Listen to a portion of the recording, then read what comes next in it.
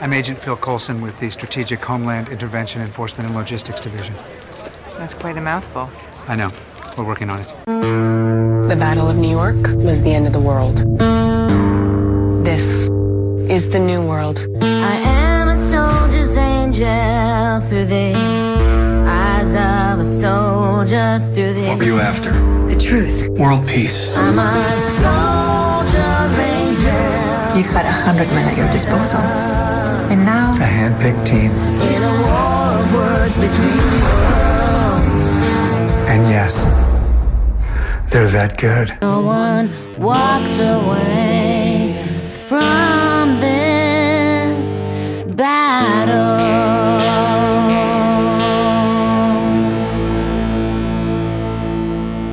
Hello, howlers, and welcome back to Agents of S.H.I.E.L.D. Cast. We're back, bitches! I am Colonel Chaos, a.k.a. Chip Sella, and joining me tonight is the one, the only, the amazing, the astonishing, the astronomical Agent Andy Ant-Man Urquhart. How you doing, Agent? I'm good, yes. Feeling interstellar today? Yes, yeah, interstellar. Cosmic, the cosmic rays are coursing through your body. Yep. Off to find the red sun. Yep. So, S.H.I.E.L.D.'s back, man. At some point, and maybe we'll add it. We were going to do the Aunt MILF spoiler cast tonight as well, but it's late, and with everything that happened with S.H.I.E.L.D. this week, and news, and us being gone for a few weeks, there's not enough time. So we're going to do a separate Aunt MILF spoiler cast maybe later this week. So you'll be able to get that. But maybe I'll actually go back and watch the parts I slept through a second time, Andy. Because they now have it on 4K HDR. I got a Black Friday deal. I was able to pick it up in 4K for like $15. Nice. So I do have the movie. I did get to see it again. I mean, I don't know where we should start. It's been a while since we've been able to do this, between my vacation, the Thanksgiving holiday, the Christmas. You're in retail, so you're getting just hammered right now. Yep, that's exactly it. Finding a time to do a show has been a challenge, but S.H.I.E.L.D. was back, and we definitely knew we had to do one tonight. We still got to do our 30-second season recap at some point. Oh, Jesus, yeah, I forgot we didn't even get to that, did we? Wow. Well, we thought we were going to at least get a show or two in between after I left and now. Yeah, and we didn't. No, so... We owe you guys that. Maybe we'll put maybe it'll be the Aunt MILF and season 4 spoiler cast. Yeah, we could probably do that, because that doesn't take that very long. That takes 10 minutes. Yeah, and it's horrible. So maybe we'll put it over there. We'll do that first, and then that way, for those that haven't seen Spider-Man and don't want it spoiled, they can hear our horrible season 4 recap, and then stop listening until they go see Aunt MILF the movie. So, but we'll get into that, and we'll save that for another thing. We got news. I guess we should probably start before. I went on a Marvel cruise, and I think people might actually want to know what the hell happens on a Disney Marvel cruise. Yeah, I was very curious. I did see some of the pictures that you posted, and I liked the bed sheets they gave you. Those were cool. That was awesome, man. Yep. There was a nice throw blanket on the bottom of the bed. Actually, I think that's the one we got to take home with us. Oh, cool.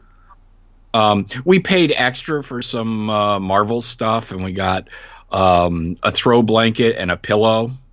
Mm-hmm. And then, that blanket was ours. And then they had a lot of good Marvel Day at Sea swag in the store. I picked up a bunch of it. I am a Disney pin collector, so they had exclusive Marvel Day at Sea pins. I bought them all. Yeah, well, you know me. I'm kind of OCD and a completionist on things like that. And then basically, I think for the most part, all they showed were Marvel movies on the cruise the entire time. They have 2 theaters on the boat. One's a big one where they can do like huge 3D IMAX style quality films, and it's also Broadway. They do plays and whatnot during the cruise, and have musicals and things for the families to go see. So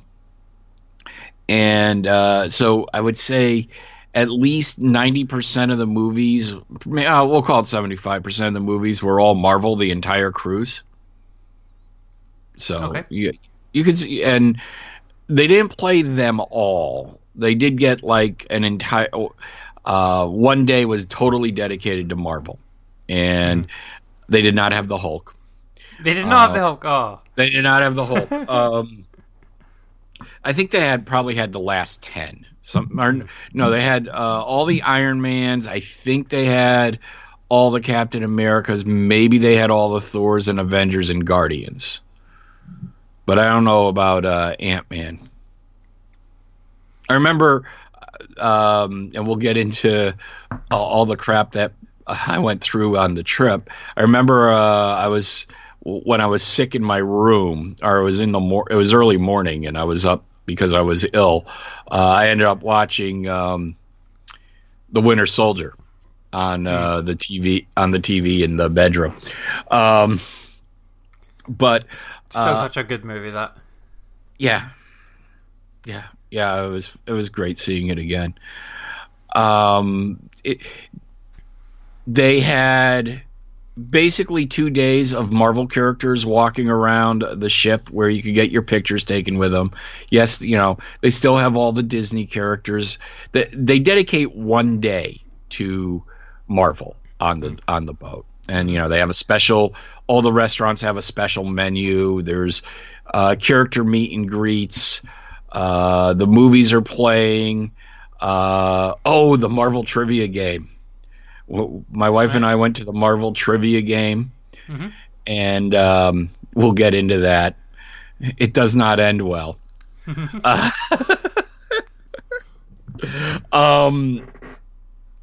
I totally forgot about that. Have you ever been on a cruise? I have never been on a cruise, but I've been on ferry journeys that have been multiple days. So they've taken a day or two to get to wherever I'm going. So there has been an overnight and stuff like that in them. So there's been entertainment stuff on the ship. So cinemas and that sort of thing. I remember watching the movie Rob Roy on a ferry to, I think it was maybe Denmark, when I was maybe 12-ish, maybe 11 or 12, and there was a rape scene in it, which was very uncomfortable to watch with my mum and dad and my even younger brother. Just on a side note, I had my 13-year-old nephew over today. Okay. And we were watching previews of games on Xbox. And I was too lazy to put, it's I don't want to put Wolfenstein in, but I'll show you. We can watch the preview. The preview shows the fat German girl and the guy going at it. Okay. With her straddling him, and I was like, oh shit. You're look away. She's fully clothed, more or less, but it's oh, fuck. And now my wife's going to hear this and yell at me. Well, you can't really see anything in most games, so. No, so you. and I know what games he plays, even if his parents don't. But it was still just, oh, shit. I mean, violence is fine, but, you know. But getting back to the cruise, yeah, I mean, you know, there's 24/7 food, drink, you know, there's entertainment, there's shows, you know. We went to Disney has their own island.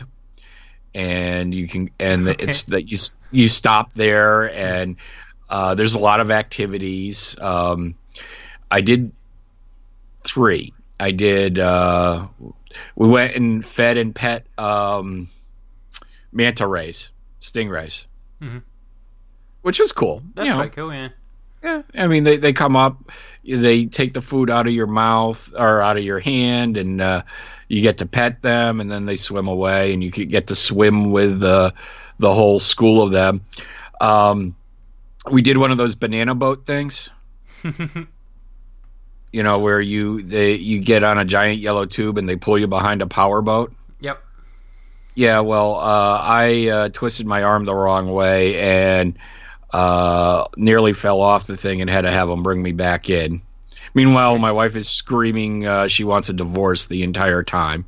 I thought it would be fun.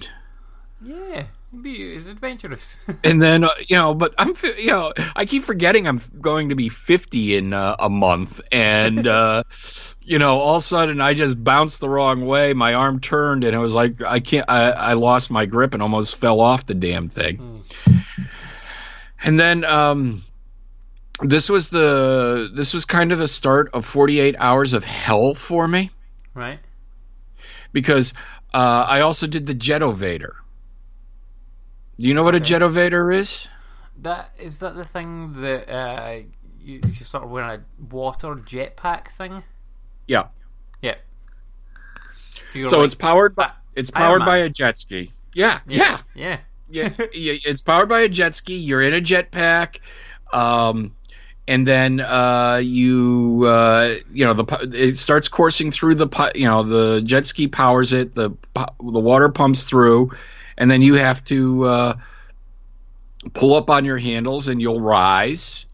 And then what the thing is, keeping your balance, staying forward, and learning how to adjust it.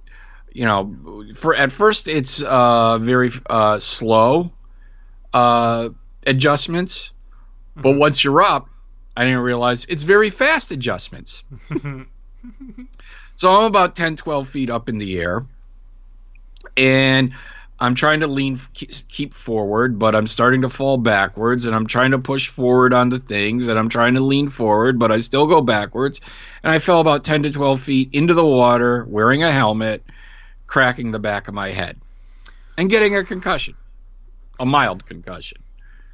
You know, I'm just a little bit out of it. I kept with it for about. He actually took me beyond the time of that I had allotted, and was working with me. But I finally said, "Dude, you gotta take me in."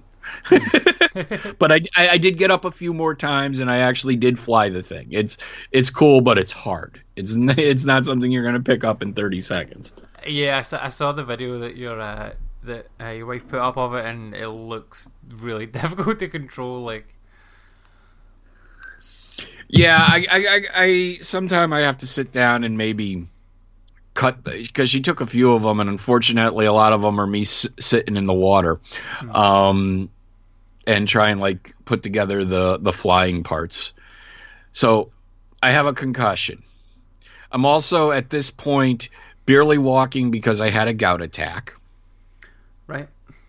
So this is why you were using the water jetpack, obviously, to try and overcome that. Yes, exactly. So I'm hobbling around, barely able to walk. I'm surprised they even let me do it because I could barely walk to the beach. I get a concussion on the Jetovator, and I was already not feeling great, but we think I ended up with the norovirus. Oh, jeez. So I was just a total mess for 48 hours. So the next day we go to Disney, and I did get to ride the Avatar rides. Okay. Flight of the Banshee is really cool. Is it worth sitting in line for 4 hours? Probably not, but we had special fast passes, so we were able to jump the line because we're on the cruise ship. They, and your time is limited. They let you cut the line on 3 rides, so we were able to pretty much cut the entire line for Flight of the Navigator. It's a VR roller coaster, is what it is, without the bulky VR helmet. You're straddling. Pretty much think of it like a rocking horse, but you can feel it breathing and its heartbeat as you're sitting on it. Okay. And you're flying through Pandora. And, there's wind, there's a little mist, but, you don't have to have the stupid headsets on. So this is more like a 4D kind of experience rather than like a VR. That's quite cool. Yeah. So that was cool. The Navi River ride isn't worth anything. It's a waste of 5 minutes, really. Even as somebody who has seen the movie, it was just like, I haven't seen the movie in years. I actually bought the Blu-ray to watch. It's boring. It's worse than it's worse than It's a Small World. So I wouldn't bother with that. Actually, the Frozen ride over in Epcot was far superior than the Navi River ride. I'd go ride the Frozen ride, which used to be a Viking ride and was pretty cool when it was the Vikings, but they've switched it over to Frozen, and they did a good job with it. I think we did maybe 1 or 2 other rides, but I was just sick all day. And we went over to the Magic Kingdom. We went to my wife wanted a pineapple whip, which is a special pineapple smoothie that they only make at one stand in Disney World. Okay. Or it's called a Dole Whip is what it's called. And while we're waiting, she gets a call. It's from her boss. Yeah, you know that job you used to have? They called her while she was on vacation in Disney World to tell us that her job was being eliminated. Wow. Well, thanks for your 23 years of service. I mean, if you're gonna break the bad news to somebody at least there's a lot of happy things around you to take your mind off of it, I suppose. But yeah, that sucks. Yeah, at least it happened in the happiest place on earth, I guess. So, yeah, her last day was Friday. So, but yeah, and then so not the greatest vacation, but then Tuesday, Wednesday, Thursday was Marvel Day at Sea, the official day, and it was all Marvel events. They had Doctor Strange the musical. What? That's what I call it. It wasn't a musical, but it was a Doctor Strange stage show. Geared towards kids more than adults, but they did some Doctor Strange incantations and tricks, and there was some magic involved, and it was a way to kill 45 minutes. So it was all right. Got my picture taken with a lot of Marvel characters. We got we didn't think we were told Groot was sold out, but we got in on we got a picture with Groot. I was walking around with my Venom hoodie, which everybody loved. And then there was the Marvel Trivia Contest. Yeah, so what was this? It was like yeah, it was basically the entire room was involved, and there's probably 100 people in the room, and you would write down your answers, and they would and then they tabulated them, and then the top 10 I think you had buzzers or something to keep score or something, and then the top 10 were invited to come up on stage, and both my wife and I made the top 10. Well, I mean, as you should, like being one of the Agents of S.H.I.E.L.D. cast. Yeah. So, and then it's sudden death. Answer wrong, you're out. And we got through about 5 or 6 questions. One of them, first of all, they were wrong. What was the question they were wrong about? Well, everybody got it wrong, and I Googled it after. How long is Kunlun? How long is the gate to Kunlun open till? How long is it open? Well, I mean, it's not been covered in the MCU as of yet. The 13 years, I think they've kind of postulated. I think it said 14 or 15 years. Right. Or how often does it open? Every 14? I think it's something like 14 or 15 years. I forget now. And based on what I saw on Google, I was right. But I think he said it was 10. And everybody got it wrong, so we were all stayed up. The next question: what's Peter Parker's middle name? What is it? Without Googling. I mean, without Googling, I would guess that it's Ben. But you would have guessed right. Yeah, you guessed right. I guessed Joseph for some reason. So, but my wife guessed right. Okay. So she got to stay up, and I was eliminated. And then they went to the final round with like the final 3. Mm-hmm. And it was speed questions, but they were all I would say 90% of them were. I don't even think she was able to buzz in on one of them. First of all, there was a serious comic guy there. Mm-hmm. I was going to call him a nerd, but I mean, he's one of our people, I guess. Yeah. I mean, you kind of. We do a show about about a comic book pot TV kettle, show. And, yes. But he was pretty hardcore. He knew the names of Thor's 2 goats. Nope, don't know that. Tooth Grinder and Teeth Gnasher, something like that. I didn't even know he had 2 goats, but okay. So I mean, they were hardcore questions, and it was. I mean, I'm trying to mouth the answers to her on some of them. I could have gone toe to toe with him, to an extent. It would have gotten down to him and I. Unfortunately, I was out and she was up there, and it was like, wow. I mean, they just really ramped up the difficulty to 11, and so. Needless to say, neither of us won, but my wife lasted longer than I did. So nice. Shout outs to Diane. And well done on that one. That's a good. Well done to you both for getting to the top 10. Like, yeah. So it was fun. I got to see Aunt Milf again, and I saw Ragnarok. And like I said, I watched Winter Soldier on the television. And then we won $500 at the bingo. Oh, nice. So not all bad. No, I mean, it was a fun trip. So that, if this is, I've only been on Disney cruises. I haven't done another ship.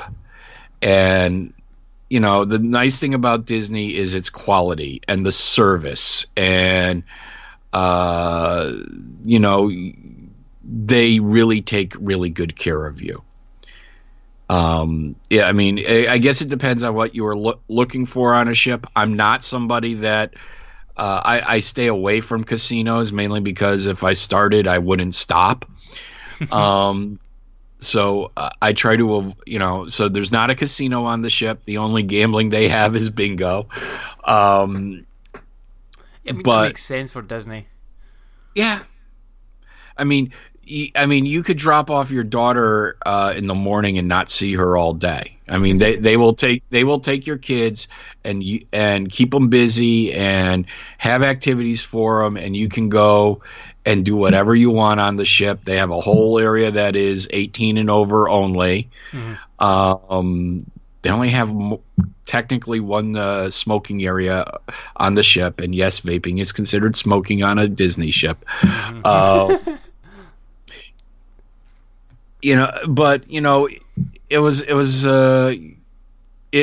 after the year I've had, and it's just kind of nice to sit there and chill. There was times where I was just kicking back playing the Switch, and or just sitting in a chair and chilling, and or just not having to work.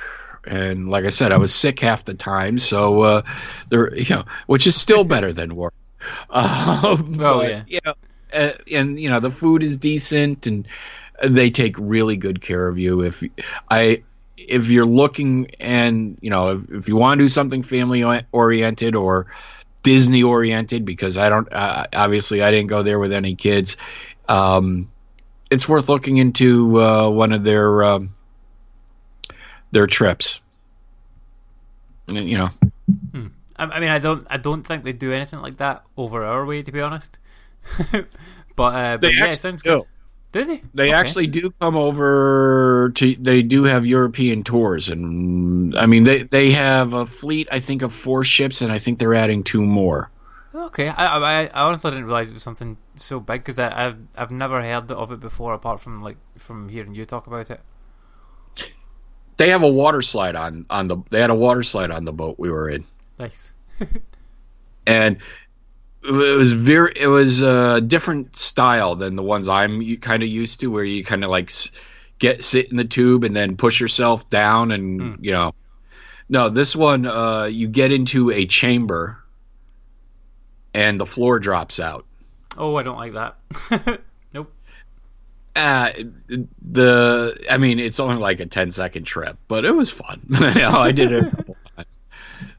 You kind of like walk into a shower, because it's just like this nice warm bath water as you cross your arms across your chest, and all of a sudden it goes 3, 2, 1, the floor drops, and whee! So it was fun. But yeah, it's definitely something worth looking into.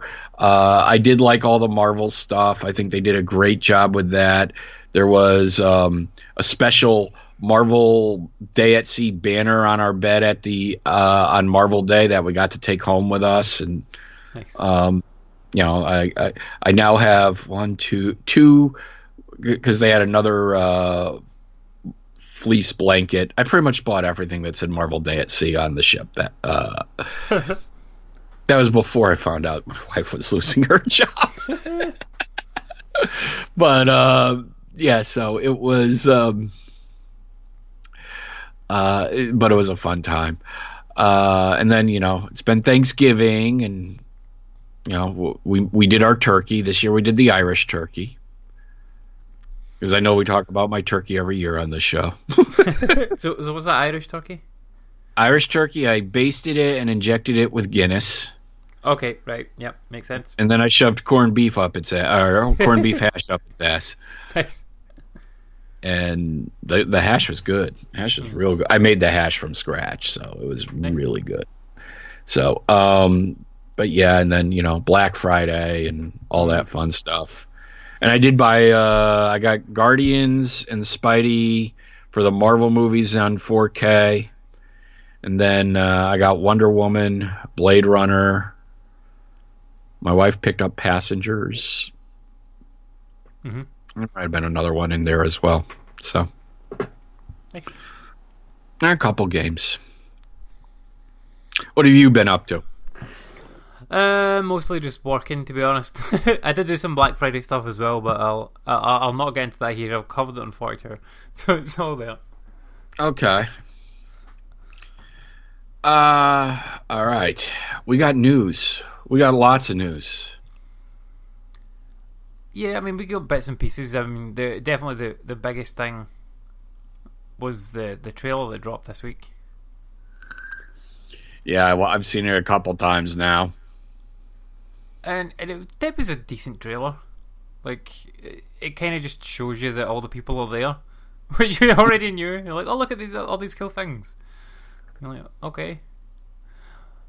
The one thing that was a bit confusing to me about the trailer, though, is that, especially after I just watched Spider-Man Homecoming again earlier on today, and at the end of that, there is like a new suit shown off. Yeah. That he declines the use of. And we'll talk about that more in the Spider-Man episode, but he is wearing that suit in this trailer. So, like, that doesn't quite fit in with, like, how this all plays out. And, like, if they were going to do this, why did they not just have him take this suit and go, okay, yeah, let's go for it? It doesn't make a lot of sense.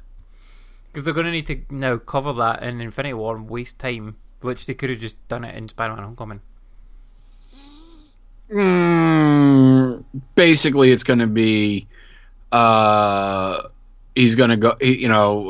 Iron Man's gonna call him and throw him the suit. I think that's all it will be. Yeah, but it's kind of a shame. But yeah, I mean, it looks good. Special effects are all there. All the team players are there. Actually, people were bitching about the effects.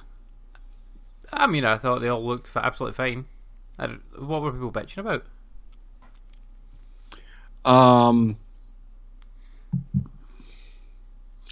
Well, they didn't think they were as polished. I mean, it is only a trailer after all. Yeah, and that's what everyone's saying. It's like, don't sweat it. This is a trailer. They got 6 months to clean this thing up.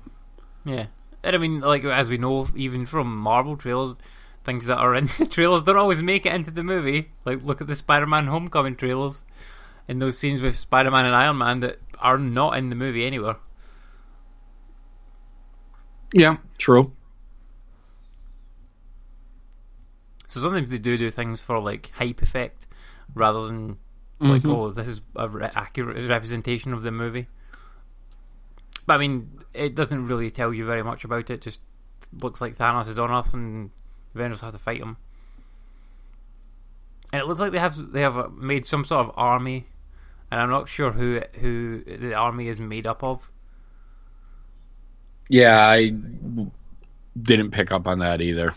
I can't quite work out whether it was like Wakandans or like people from the Savage Land or what, but they didn't. They certainly weren't Agents of S.H.I.E.L.D. anyway. No, they were not. So. But yeah, but the trailer was good. Well worth a watch. I think it's the most watched like YouTube video ever within the first trailer ever from the first 24 hours. This always seems to happen anytime when a new superhero movie trailer drops, because people go and watch it over and over again, like, digging through it looking for bits and pieces, which there isn't a whole lot of point doing in trailers. Like, I'd rather wait till the actual full thing is out and then dissect the whole thing as a completed work, rather than dissecting a 3-minute trailer. But yeah, I'm reading a 7 things that you may not have noticed. I think the biggest thing that trailer showed was the Spidey sense kicking in. Mm-hmm. Oh yeah, when his arm hails raised. Yeah. I mean, that was the big. I mean, some of these things just turn out to be clickbait, and it's like, yes, a lot of this people could see. The other thing is, like you said, he has the suit. So, I don't know. I'm getting psyched. Yeah, it's still a while away though. They have confirmed that it is again releasing earlier in the UK, yes, as opposed to America. Although that doesn't always affect things, because I still haven't seen Thor Ragnarok because I've been so busy. So I have not gone to see it yet. Okay, so we won't be doing that spoiler cast anytime soon. Nope. I mean, we've got too many other things to cover anyway. Yeah, I have yet to watch Punisher. I have seen most of Punisher now.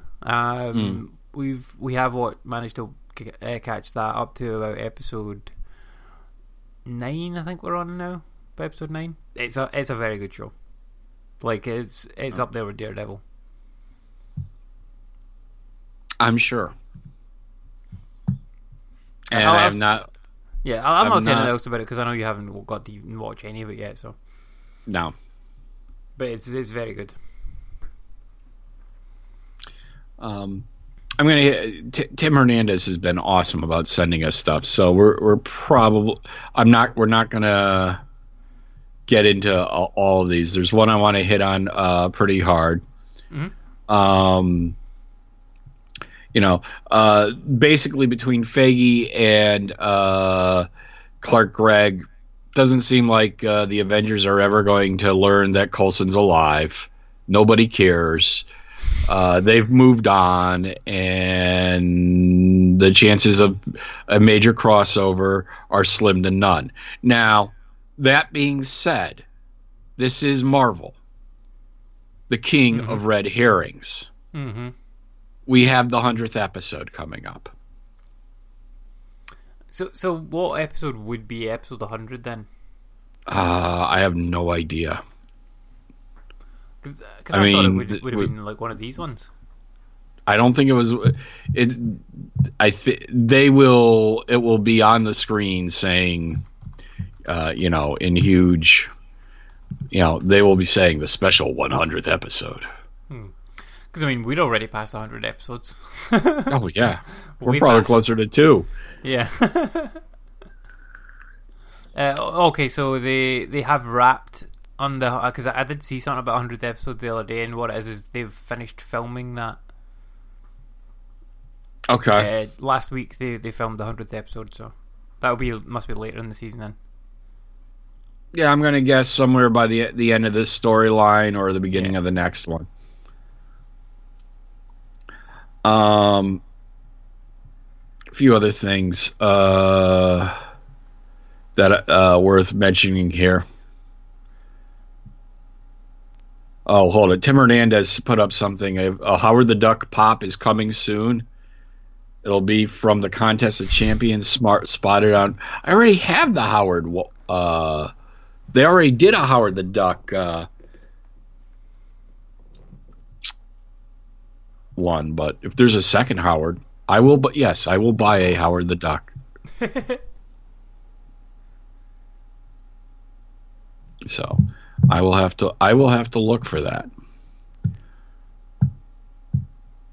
Let's see if I can find it here, just to see if it's the same one. Oh, dude, that's awesome! I'll put it in the chat. Okay. It's the kind. I need this. Yeah. I need this now. But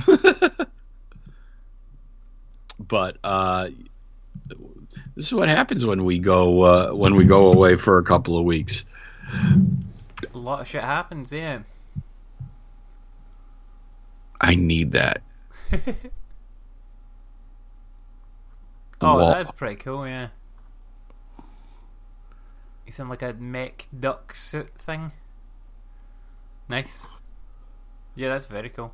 It was out of stock from this website though. Yeah. I'm sure you'll be able to find it somewhere. Oh yeah. $5.88. That seems very cheap. That does seem very cheap. That's not the normal price for a Funko, is it? No, they're usually like $10. Yeah, they're usually like £10 over here. So. Yeah, anywhere from $10 to $15. All right. A couple other things that need to mention. Crap, where'd it go? Now I'm completely off my. Ghost Rider will be back. Yeah, they left that thread hanging at the end of last season, where Coulson owes the Ghost Rider some favour of some kind. So.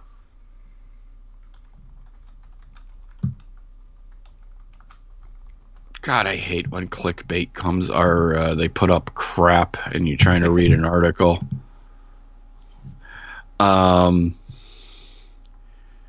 So at some point, Ghost Rider's going to be back. Agent Carter is now on Hulu, or is coming over to Hulu. That's a weird move as well.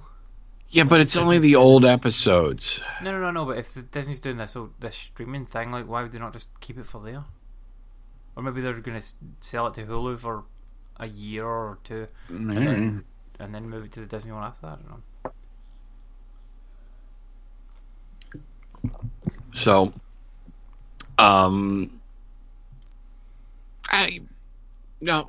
we want more Ghost Rider. We want him to get the show. We would like to see Marvel actually do a show, a Ghost Rider show. Yeah. And they could definitely do it, and maybe the Disney streaming service would be the right place for that. What do they call it? A backdoor pilot? Yeah, backdoor pilot. Yeah, I mean they've pretty much already done that though with last season. Yeah. Thor, this is 3 days old, has reached 800 million. Nice. Like I said, still haven't seen it. Captain Marvel may film in Louisiana, which is a little different. Usually they're in the Georgia area. Mm-hmm.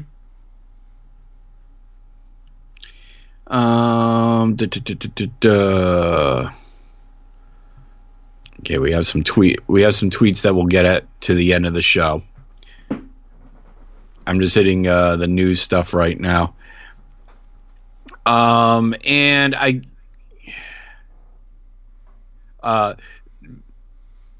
Ming-Na Wen kind of slipped at a convention over the weekend. Mm-hmm. She was I think she was like trying to text to. I read the article earlier. She was texting to I think one of her co-stars, right? And talking, and somebody asked about the Inhumans, if there's going to be an Inhumans crossover. She goes, I think that show's been, and then she caught herself.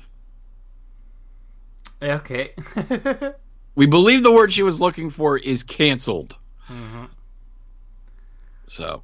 No, that's not really a surprise, is it? That show, like, yeah. I mean, I don't know if you watched much more of it, Chip, but I think we got to about episode 3, and then we're like, yeah, I can't watch this. I mean, I will watch it, like, but it's just so bad. Yeah, we're gonna probably do one show. Yeah. But yeah, out of all of the Marvel shows that I've seen, with the possible exception of what's it called? X. I think it's called X Mutant or Mutant X. That was it. That was kind of loosely based on the X-Men. Like, Inhumans is by far the worst. Yeah. It's rough. Because it's a good premise. Yeah, they just crapped it out. Mm-hmm.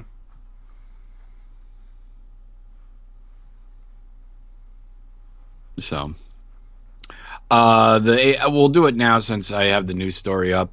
Agents of S.H.I.E.L.D. got a 0.7 share, with 2.5 million viewers. But that's up. That's up from what it. Up from where it was at the end of last season, and certainly up from what Inhumans was pulling in. This is kind of because this is on a new day now, so we're now. Yep. The show broadcasts on a Friday now, yeah. Fridays it was Fridays at 8, and it's going to Fridays at 9. Mm-hmm. We'll see how it does. But this show lived and died on the DVR numbers, anyways. Mm-hmm. Yep. And last but not least, since this hit before or after our last show, is Disney going to buy 21st Century Fox? Oh God, yeah, I remember reading about this over the last couple of weeks, and like it seemed to be on, and they're like, yeah, there's rumblings this is going to happen. Like Disney's aggressively pushing to do it, and then it was off. And they're like, no, it's definitely not happening. And then it looks like it may be back on now. So yeah, I don't know. And Runaways dropped as well whilst we were away. Yep. I haven't seen it yet. No, I haven't touched it. But yeah, the Fox thing, we definitely want to touch on. We have spoken about this before, like the possibility of morally the possibility of Marvel acquiring the rights to their characters back from Fox. But this looks like it might be a deal that would see Disney buy the whole company of Fox, which seems a bit crazy. Well, either parts or all. It's not. I mean, let's see. Disney and now, and Comcast is in it. But the assets that would be up in sale would include the film studio, several cable networks. So yeah, I guess it is pretty much the whole thing.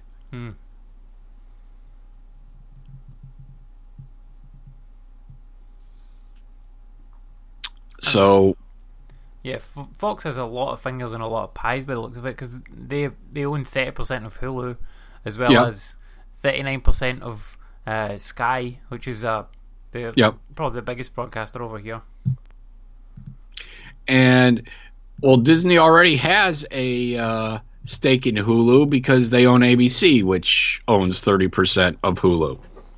Okay, so they would own the majority of Hulu then as well if they bought this. Yeah, they would have the Fox share and the ABC share, and then you have NBC with 30%.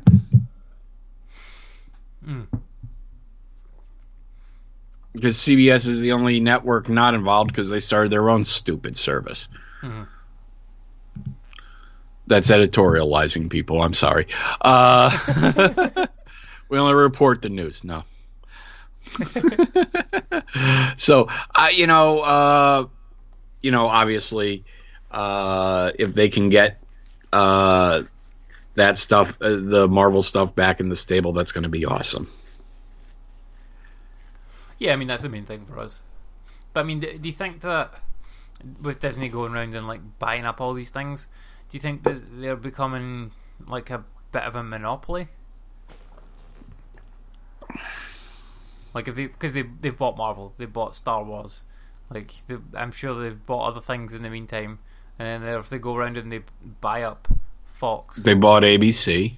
Yeah, they bought ABC. What's the thought in buying like HBO, and then buying like I don't know whatever other things they don't buying Netflix. But yeah, buying Netflix, which is a possibility. I mean, Disney. We has talked about that rumor a like while ago. Yeah. Why start up your own service? Why not buy Netflix? And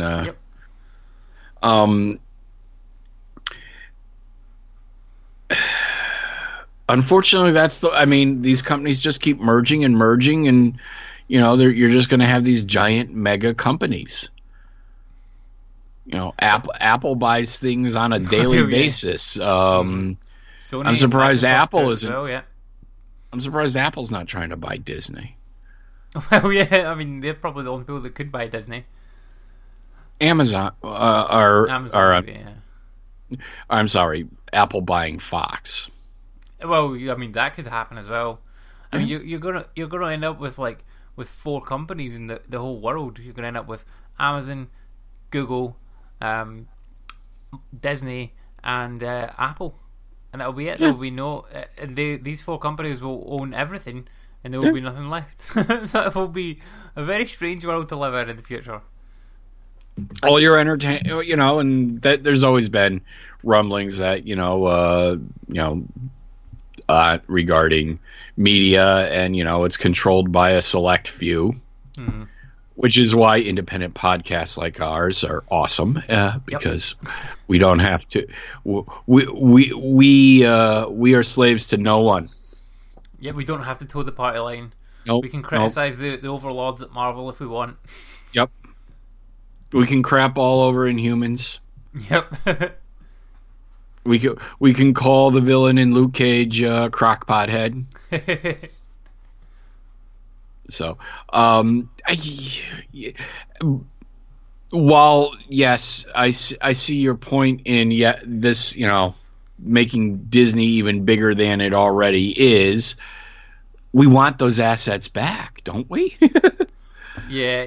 I mean, whilst I would say that like competition breeds innovation. So like usually with having like competing companies, you will get better products for us, the viewers and game players and whatnot. At the end of the day, but in this particular case, that is not proven to be the case. If you look at the X-Men franchise, for example, and what Fox has done with it, and even more specifically, because I mean some of the X-Men stuff was alright, but even more specifically, look at the Fantastic Four and how Fox has run that into the ground entirely.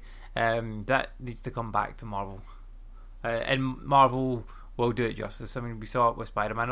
I know you didn't particularly like the Spider-Man movie that much, but the way that Marvel did it is far better than the way that Sony has ever done it. Yeah. In terms of making like a Spider-Man that's true to the comic books, at least.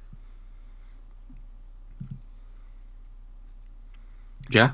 So yeah, I really hope that they do manage to at least get the Marvel characters back into the fold, and a Fantastic Four movie made by Marvel Studios would be awesome. I mean, look at all the sci-fi shit that they managed to do in S.H.I.E.L.D., and if you bump that up to like a movie scale, it'll be a great movie. Yep. I mean, the only time they've stumbled so far, or stumbled hard, was with the Inhumans. Mm-hmm. Yep. And now I don't know if you've seen like recent episodes of The Flash. Yeah, we're almost caught up on Flash. But so they've just introduced Plastic Man into The Flash. No, Elongated Man. Well, they call him Plastic Man. No, they're two different characters. Okay, well they call him Plastic Man, but once. but anyway, Ralph Dibny is Elongated Man. I haven't heard them call him that in the show, because that's what I thought he was as well. But they call him Plastic Man. Plastic Man is an entirely different character. Okay, but anyway, the All stretchy guy from DC, yeah, and he and the effects that they did for him were really good for TV show, and even I would say they were much better than the old Fantastic Four version, where they looked like he had fake hands. But this one actually looks quite believable. So I mean, you scale that up to like what a movie would be like now. It's going to be really really good. Did you see Justice League, by the way? I did not see Justice League. No, I couldn't go and see Justice League if I hadn't seen Thor. That would be a bit disingenuous of me, I think. But yeah, no, I did not.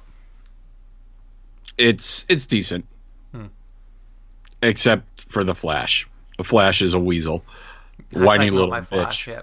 I had to say that on the B team last week, and definitely agree from the trailers anyway.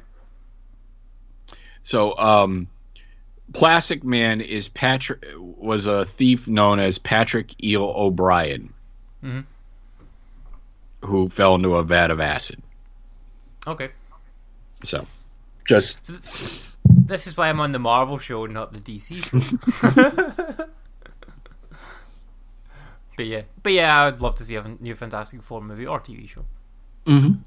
Yep. Yes, and DC CW has proven me wrong that the CG can be done on a budget and done well.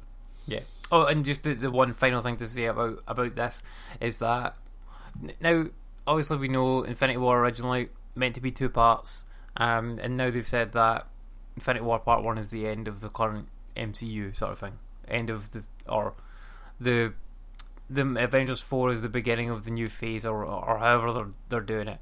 Do you think that this is the convergence of the worlds?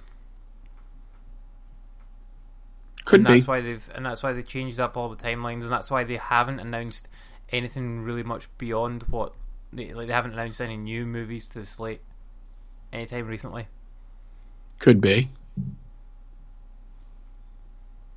And say at the end of Infinity War, there's going to be something, and that's going to bring into all these things, and that's why they haven't announced the title for Avengers 4 yet. Well, that was the Secret Wars, right? That brought them all together.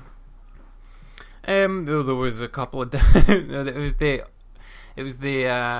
What was it? Because it was the Ultimate Universe clashed into the.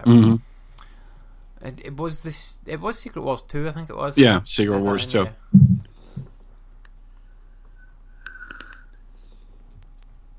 So. Yeah, I definitely think that's a possibility. I think it does kind of, and I think what happens with the Fox acquisition, there could be some callbacks, and that maybe they have to alter things a little bit. Yeah, I mean, there's a lot of different ways they could do it, but I mean, they haven't done anything so far really in the movies that's been too bad, apart from Michael Douglas's Ant-Man. But yeah, I think they'll do it justice. Whatever they do, they'll do it, and they'll do it well.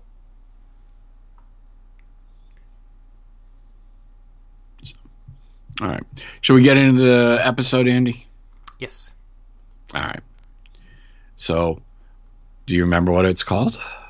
Yes, this is Season 5, Episode 1 of Marvel's Agents of S.H.I.E.L.D., which was called Orientation Part 1. And then we'll immediately move into Episode 2, which was called Orientation Part 2. Catchy titles there. Titles. So this first episode kicked off with this bald guy who was a kind of Vin Diesel knockoff looking guy, I would have said. With a different tone of skin, but he looked a bit like a knockoff Vin Diesel, which was very strange. So this guy goes for a swim in his pool, and he's got like a bunch of pictures that his kids drawn. They're really not very great pictures, but he then, after he comes out the pool, he goes for a shower, takes off his clothes and takes off his skin, which was very disconcerting. Now, when I saw this, I thought I lost my shit. It's like, holy shit, they're introducing the Submariner. Okay, but why would he take off his skin? Or do you just mean from him being in a pool? No, just in the pool. I suppose, like, when he comes out the water like that, yeah. I don't think it was. In fact, it definitely wasn't, because he takes off his skin. But, so what do you think that was? Like, because when he goes in the shower, you see a sort of really weird, skinny alien silhouette thing. I want to say it was a Skrull, but I don't know. I mean, is it a Skrull? Is it something else? Is it a Dire Wraith? Do they have access to the Dire Wraiths? Don't know. It wouldn't to me fit with him being a Skrull, because Skrulls tend to they're shapeshifters, so they would like shift their actual shape into looking like a human, and they wouldn't need to wear like a human suit per se. However, Skrulls in the comic books have always been like really kind of genetically modified a lot over the years, so there's kind of different versions of them. So this could potentially be some sort of proto-Skrull sort of thing, where they are a shapeshifter, but they have their Skrull form and they put on they wear like the human suit as their camouflage rather than change their DNA to look like a human. So it could be a Skrull. You might be right, or at least a kind of proto-Skrull sort of thing. But we'll see how that pans out, because I think we'll find out more about this guy later on, because they wouldn't start the season with him if they didn't intend to do something else with him down the line. So this guy then goes to work, and he goes into like an aircraft hangar with a van which has changeable advertising on it. I think it would be cool if you could do this with your car. Like just change the colour scheme or like the design on it with an app on your phone. That would be cool. And I mean, things might go down that way at some point in the future. It'd be good for advertising companies as well. But yeah, if you want to drive a red car today, then you can do that, or a blue car tomorrow. Cool. Like that would be sweet. It would be, wouldn't it? I mean, I don't know how much you'd notice it because you're in the car and you don't really see the outside of the car. But anyway, today I want a blue car. Tomorrow, you know, like my watch face. You know. Yeah, well, exactly. Yeah. I mean, we would mess with that. And, like you would have a B team car, and I would have a 42 level 1 car or a Shieldcast car. You could use your car as an advertisement for whatever. Yeah. And then you would see all the PewDiePie cars kicking about. Yay. Maybe this is not such a good idea. But yeah, so basically this guy's he seems to be going incognito with the strike team in the back of this van. So he's like wearing a suit, and he kind of seems like an Agents of S.H.I.E.L.D. sort of guy. Mm-hmm. And then he's got the strike team, like he seems like a Coulson type, and then he's got like this team of guys wearing body armor and helmets and guns and whatnot. You're like, okay, well, it seems like a S.H.I.E.L.D. strike sort of team. And they end up going to Ray's Diner, which, as we know, is where Coulson and the guys ended up at the end of last season. And the strike team kills the lights in the diner and then performs an extraction of the S.H.I.E.L.D. team. We see them bring out Coulson on like a dolly in a plastic bag. He's not dead, he's just like been put in a plastic bag for storage. He's kind of been frozen. He's not like asleep or anything like that because his eyes are open, which is very strange. One guy that's kind of guarding outside says that he hasn't done one of these for a while, and he's also lied to his wife about it for some reason. So this is like a covert op that doesn't seem to happen very often. And they do mention as well that they left one person at the counter because they weren't on the list. So it looks like they've taken away all the S.H.I.E.L.D. team bar one person. So we then see the mannequin Coulson, as I like to call him, and the others wake up in a dark room with a white stone monolith in it, which is very similar to the monolith which ended up taking Simmons to Maveth. And if you remember, it was a stone that turned into a liquid and back at seemingly at will, which we later found out was a portal to an alien world. Now with this one it's slightly different though, because that one looks more like a stone. It was kind of black, and this one is white with like red lines on it, so it's a different type of monolith by the looks of it. So it does melt, and then we see Coulson, who is staring out into the vacuum of space, which is filled with meteorites. He's looking through a broken window on what seems like a space station in a moment frozen in time, where there's like a couple of guys that are just like floating in midair, and there seems to be some carnage going on.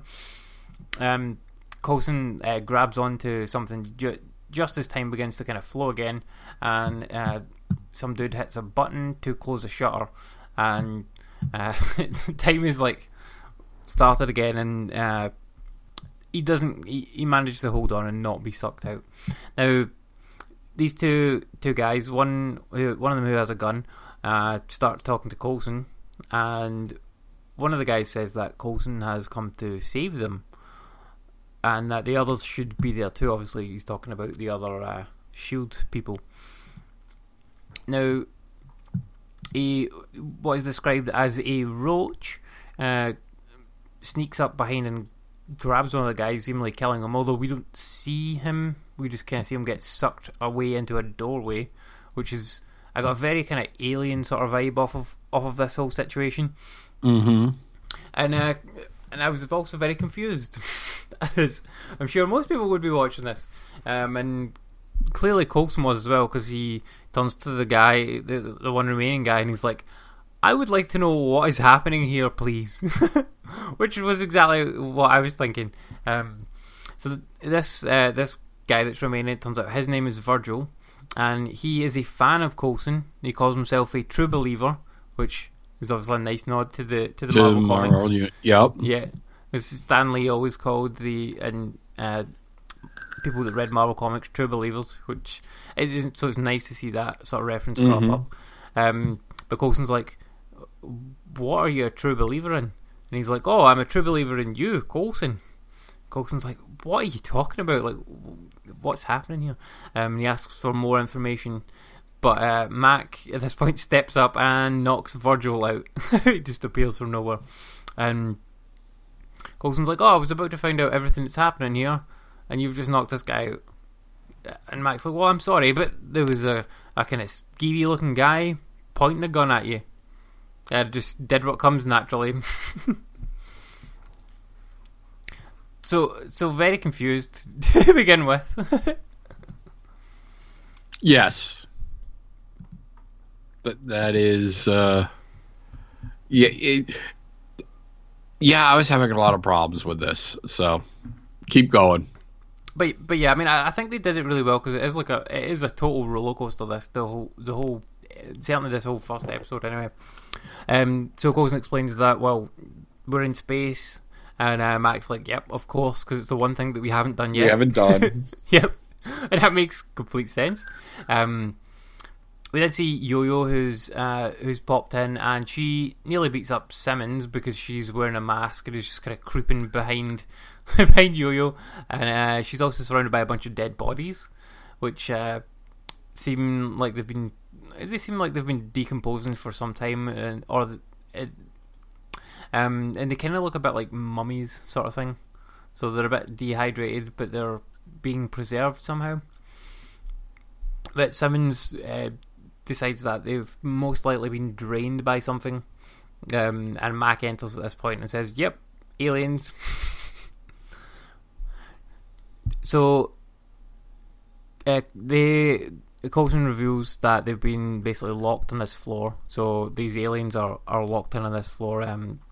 The guy Virgil told him that before he was knocked out by Mac. But Coulson never got to find out who locked them in here. So who's on the other side of the door?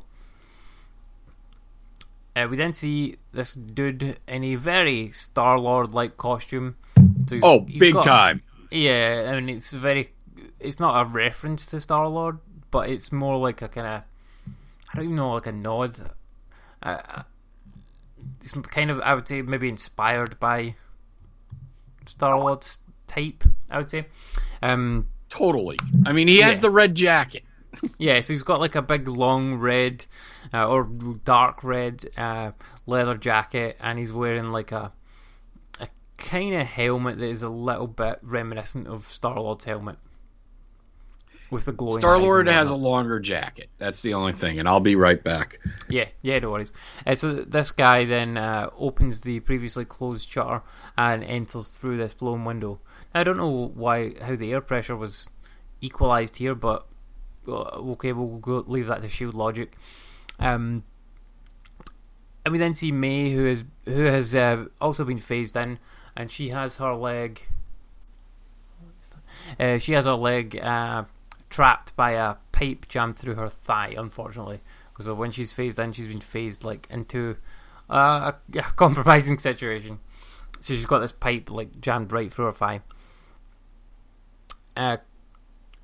Coulson and Mac and whatnot are kind of assessing the situation, and Coulson, we discover, only has his quote-unquote sippy hand, as they call it. Not his cool hand with the blowtorch or the laser or anything. And Coulson does mention that he's not Inspector Gadget, so he's just got his normal hand with him. And Mac says that after this mission is done, he is quitting, and he's going to quit harder this time than he did before, because apparently he didn't quit hard enough the last time. Someone says that this isn't new for her, because obviously she went through the portal to Maveth before using the old stone monolith, and she's going to apply the scientific method to the situation and try to work out what is going on and how they can get back to where they came from, back to Earth. The question about Fury's black box, and yep, there was nothing about any of this program to do with building a space station for humans or anything like that in the black box. And they also mentioned that SHIELD doesn't have a space division called Spear or something like that. which was great. Yeah, I mean, it does kind of put a poo-poo on our theory, or certainly on my theory, that this was all going to be about Sword, when it is not. So there's no Sword, unfortunately. So I don't know where May's mum works, but it's not for Sword. And it also puts paid to my theory that these people who took the Shield guys away were the Sword people. So I don't know who they were either. So interesting. So I don't know quite how that's all going to play out. But Yo-Yo says that she always thought that Shield had people on the moon as well, which I thought is definitely not to the Inhumans. Yeah. Because they will 100% get to meet the Inhumans, or someone will 100% get to meet the Inhumans at some point during this season, in some form or another. I'm not quite sure how that's going to work out. We can postulate on that at the end of this. So Coulson kind of searches the guy Virgil, and he finds like a USB thing, like a USB sort of stick, in his pocket. And he gives it to Simmons, along with a kind of old tatty Earth postcard that says "Greetings from Lake Ontario" on it. So they're like, okay, well, this guy at least must be from Earth because he has an Earth postcard. And Mac, of course, finds a wrench to use as a weapon, as you do. So from examining this place so far, they believe that this is a human outpost that's been overrun by these aliens, which look as if they've been called roaches. Meanwhile, May manages to free herself from the pipe using a belt off a nearby dead dude, and she then hides from somebody who's trying to burst into the room. The guy Virgil wakes up at this point, and he knows who. Like we already saw that he knew who Coulson was, but he also knows who Mac and Yo-Yo are, and Simmons as well, and he also knows that Fitz didn't make the trip with them, but that he's thinking of Simmons. And when he says that, he like taps his kind of breast pocket. Yeah. He says as well that he studied them for years, and that he always believed the stories were true, that they'd come to save humanity. And you're like, what is this guy talking about? Like, what is happening here? And the guy's like, oh yeah, this is all a bit confusing right now, but it's all going to make a lot more sense once I show you. And then he gets grabbed by a roach and sucked through a doorway and seemingly killed. So you're like, okay, thanks for not explaining the plot of the show to me. I guess maybe we'll find out later. We do then get to see this roach, which ends up chasing the Shield team down a hallway, and it looks kind of like an alien, like the Xenomorph. I would say it's very much inspired by that. Yeah. Yeah.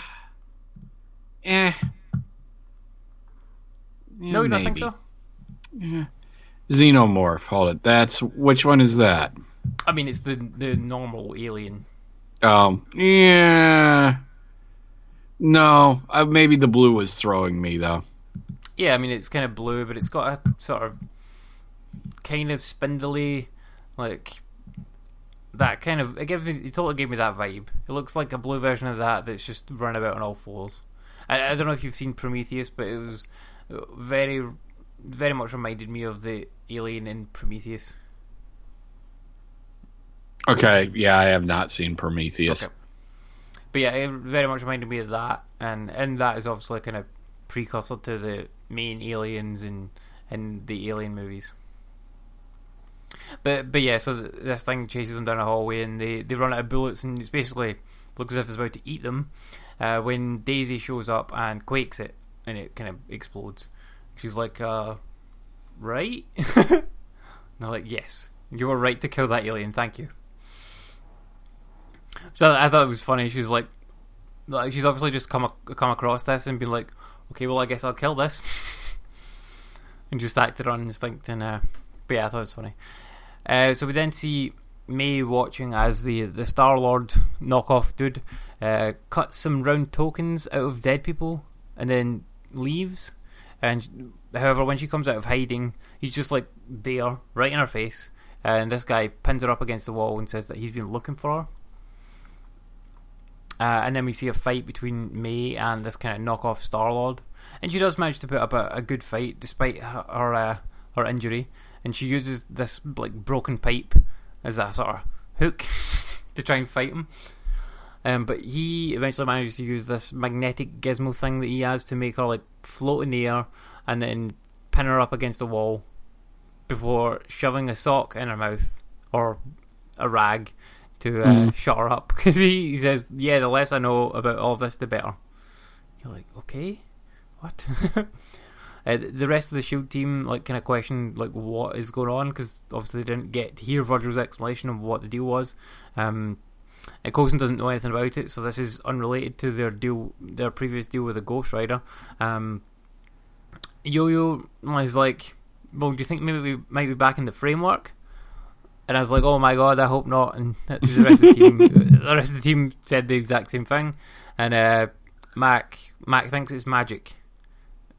And Simmons basically says that, well, magic isn't real, it's just science that we don't understand, which is kind of true. And Mac says, oh, science my ass. like the Norse gods being revealed to be aliens. Yeah, like that sort of thing. So they plan Buzzkill to me. Yeah. So they plan to search for May, because Daisy reveals that May is definitely there because she saw her like basically go through the portal before she did. And they plan to search for May together as a team, because as we all know, if you've seen any Alien movies, if they split up to cover more ground, as is a trope in pretty much every Alien movie, they will get picked off one by one, and Mac will be the first to die. Yes, because the black guy always dies first. Yep. Which I thought it was great. Yeah, I thought it was great that they were like poking fun at these like alien movie tropes, and also like when they are just like walking down the hallway together, like Coulson says, "Oh, we've never looked so cool," when they look really dumb. It was as my wife said, it's straight out of Scooby Doo. Yep, that's exactly it. Yeah, it reminded me of a scene from Red Dwarf, which is I don't know if you've seen Red Dwarf yet, but it's like a British comedy show set in space. Never seen it, but it's absolutely hilarious. There's like 12 seasons of it, and there's one particular scene in season 8 where 4 of the main characters surround another character and sort of try to protect him, and they look quite a lot like this when they're going down this hallway, just all bunched up together, looking really silly. It reminds me, I once did a haunted house with my wife and another couple, and that's the way we walked through it. I was the lead guy, and like everybody was kind of like holding on to me. And yes, I felt like I lived a Scooby Doo cartoon. So we then see the I guess Star-Lord. I was Fred. Okay. So we then see the Star-Lord knockoff dude leaving a flare outside of the door that they're in. He says to keep away the roaches. So seemingly they don't like the smell of the flare, whatever that gives off. He then proceeds to cut May's wrist open and then puts a token, which he calls it a metric. So this is the thing that he took out of the dead people. So this is a metric, is what he calls it. He puts this into her arm. Coulson and Simmons discuss the kind of makeup of this place that they're in. They say that the machinery is man-made because there's water reclamation stuff and there's air recycling.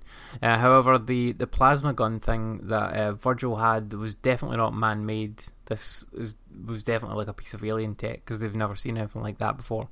Well, they have seen things like that, but they've never seen anything that is made like that before, if you see what I mean. It was an alien piece of tech, essentially. The SHIELD team then finds the flare that the guy dropped earlier, and they burst into the room, which is now empty. Well, nothing alive in it anyway.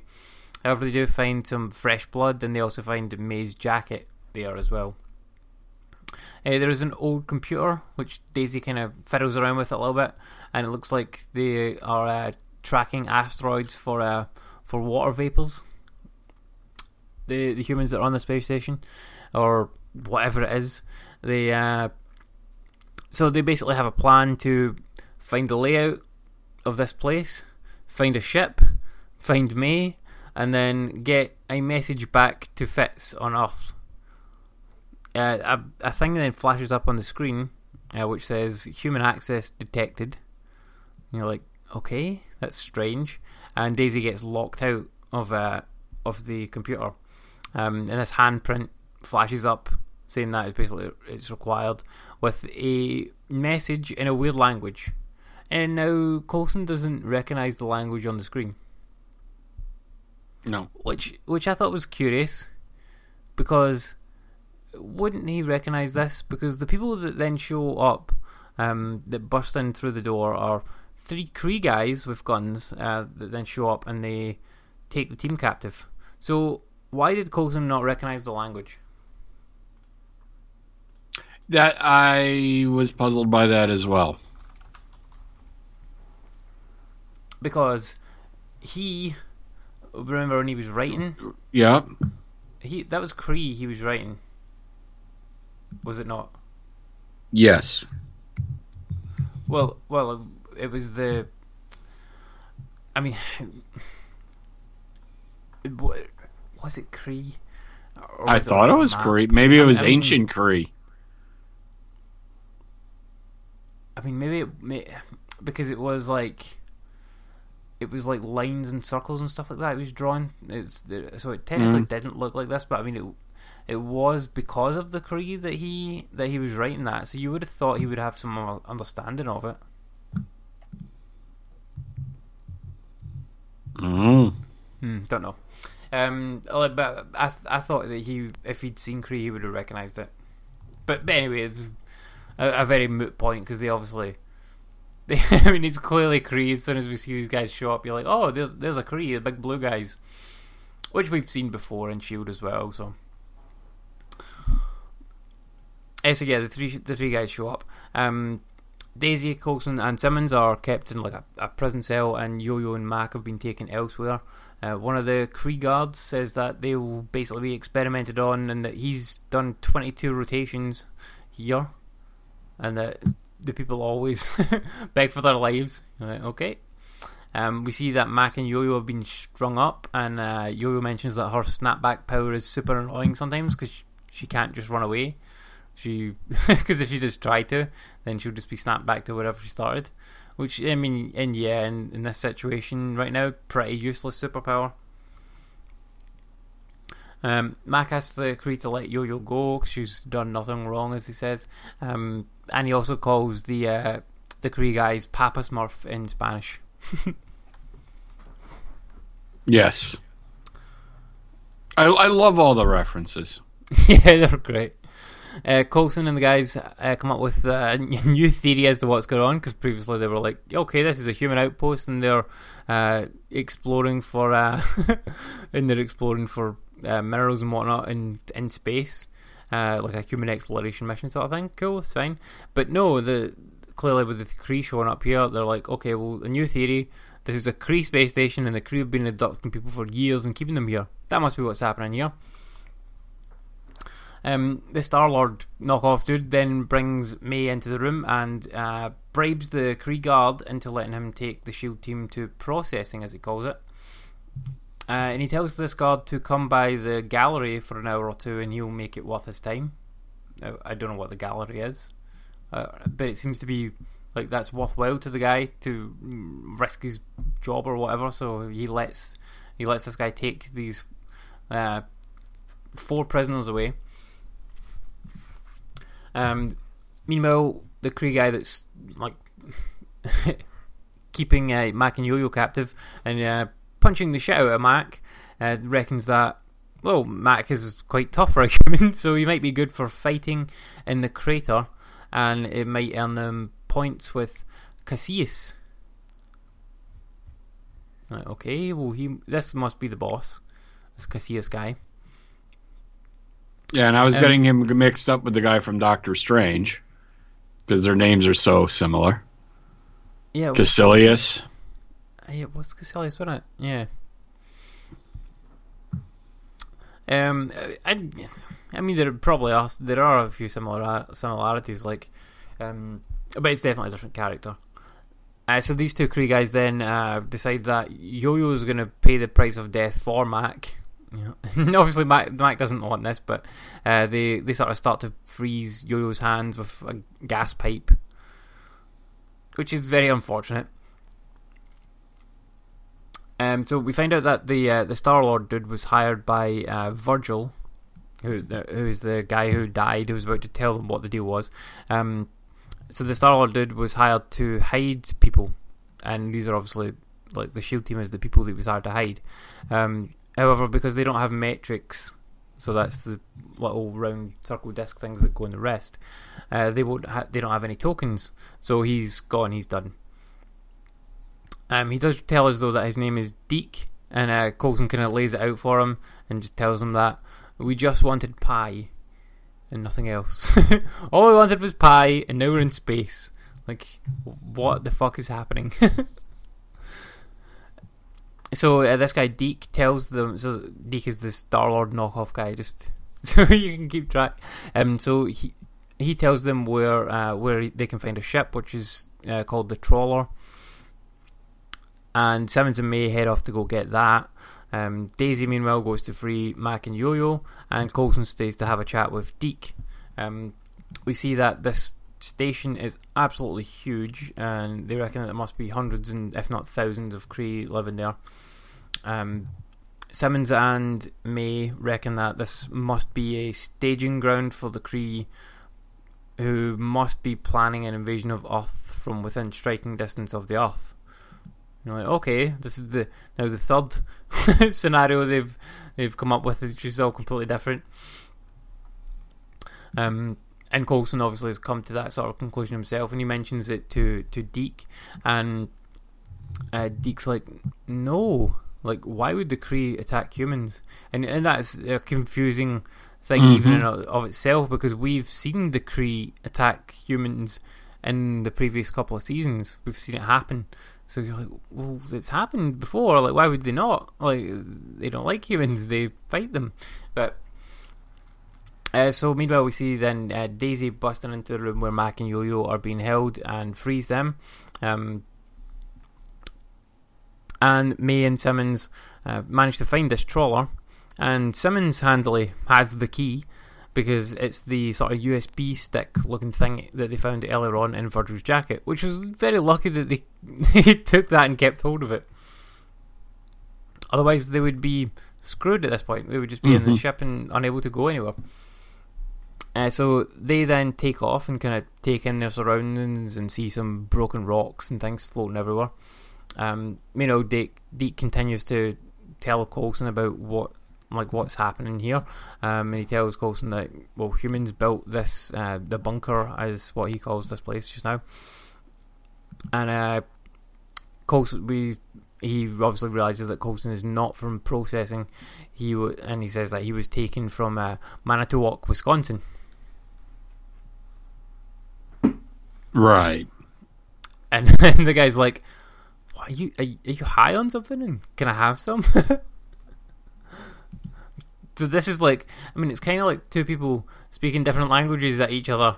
Like, this whole thing, and you're like, what's happening here? Like, and you're just waiting for it all to click into place, because it's jumping back and forward between these like three different things happening, and Coulson and Deke having this conversation going back and forward, like, very confusing to each other and to us as well.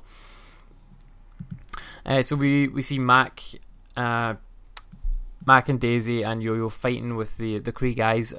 Mac eventually does manage to kill one of the Kree with his own axe, and Daisy quakes in the roof to fall on one of the other guys, which kills him as well.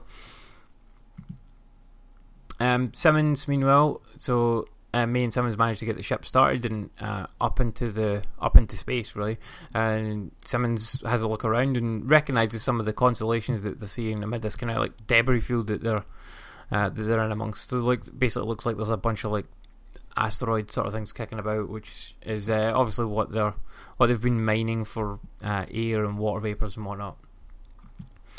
Daisy, meanwhile, checks another one of the computers for their location, and strangely it's listed in coordinates, so like longitude and latitude, which is odd.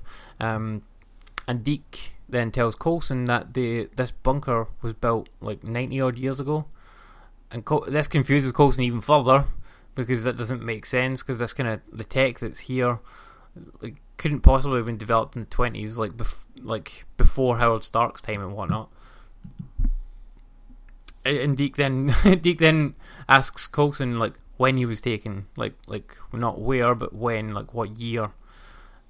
And then it kind of starts to click into place for Coulson that okay, they've somehow managed to travel through time, and this kind of white monolith thing was different to the other monolith. Mm-hmm.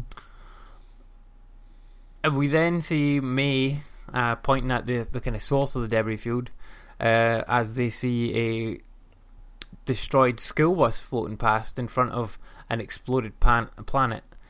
And it turns out that this planet is Earth, or at least a little bit of what is left of Earth. And we can see some of the kind of molten core of the planet, as well as like part of the outer surface that's still intact.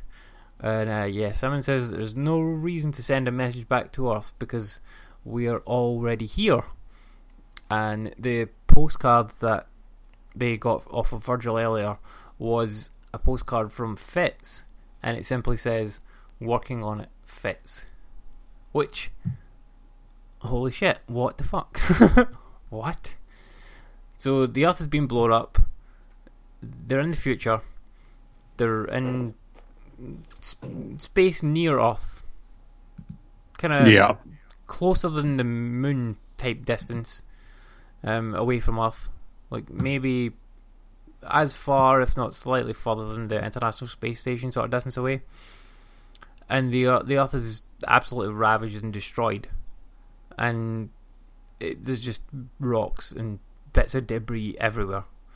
So yeah, this is a very bad situation. Like, I don't think they've ever been in such a bad situation ever. This, we'll finish and then I'll get into it.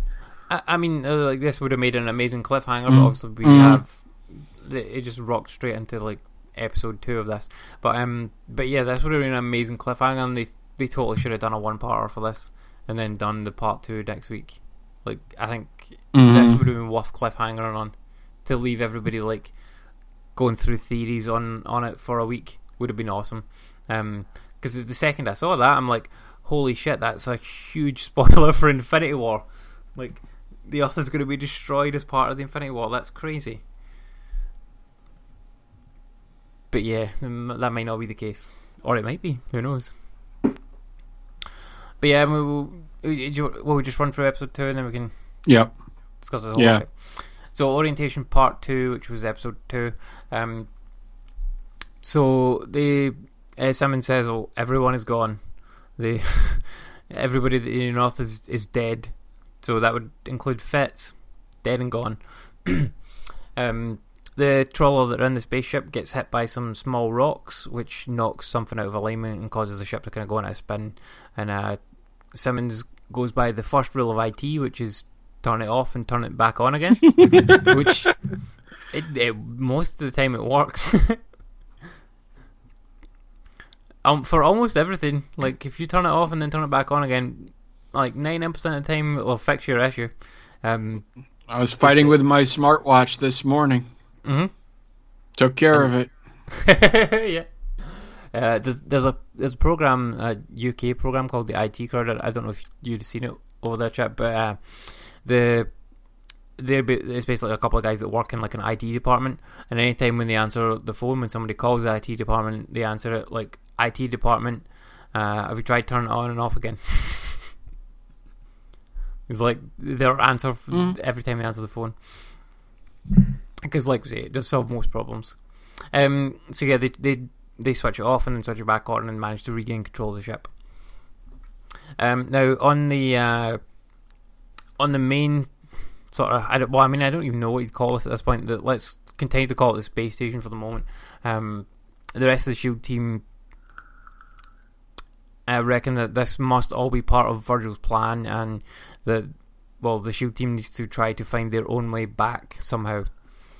Deke offers them the metrics that he got off the dead bodies, and he tells them, the only thing you can do here is blend in and work hard, keep your head down, and basically don't get noticed.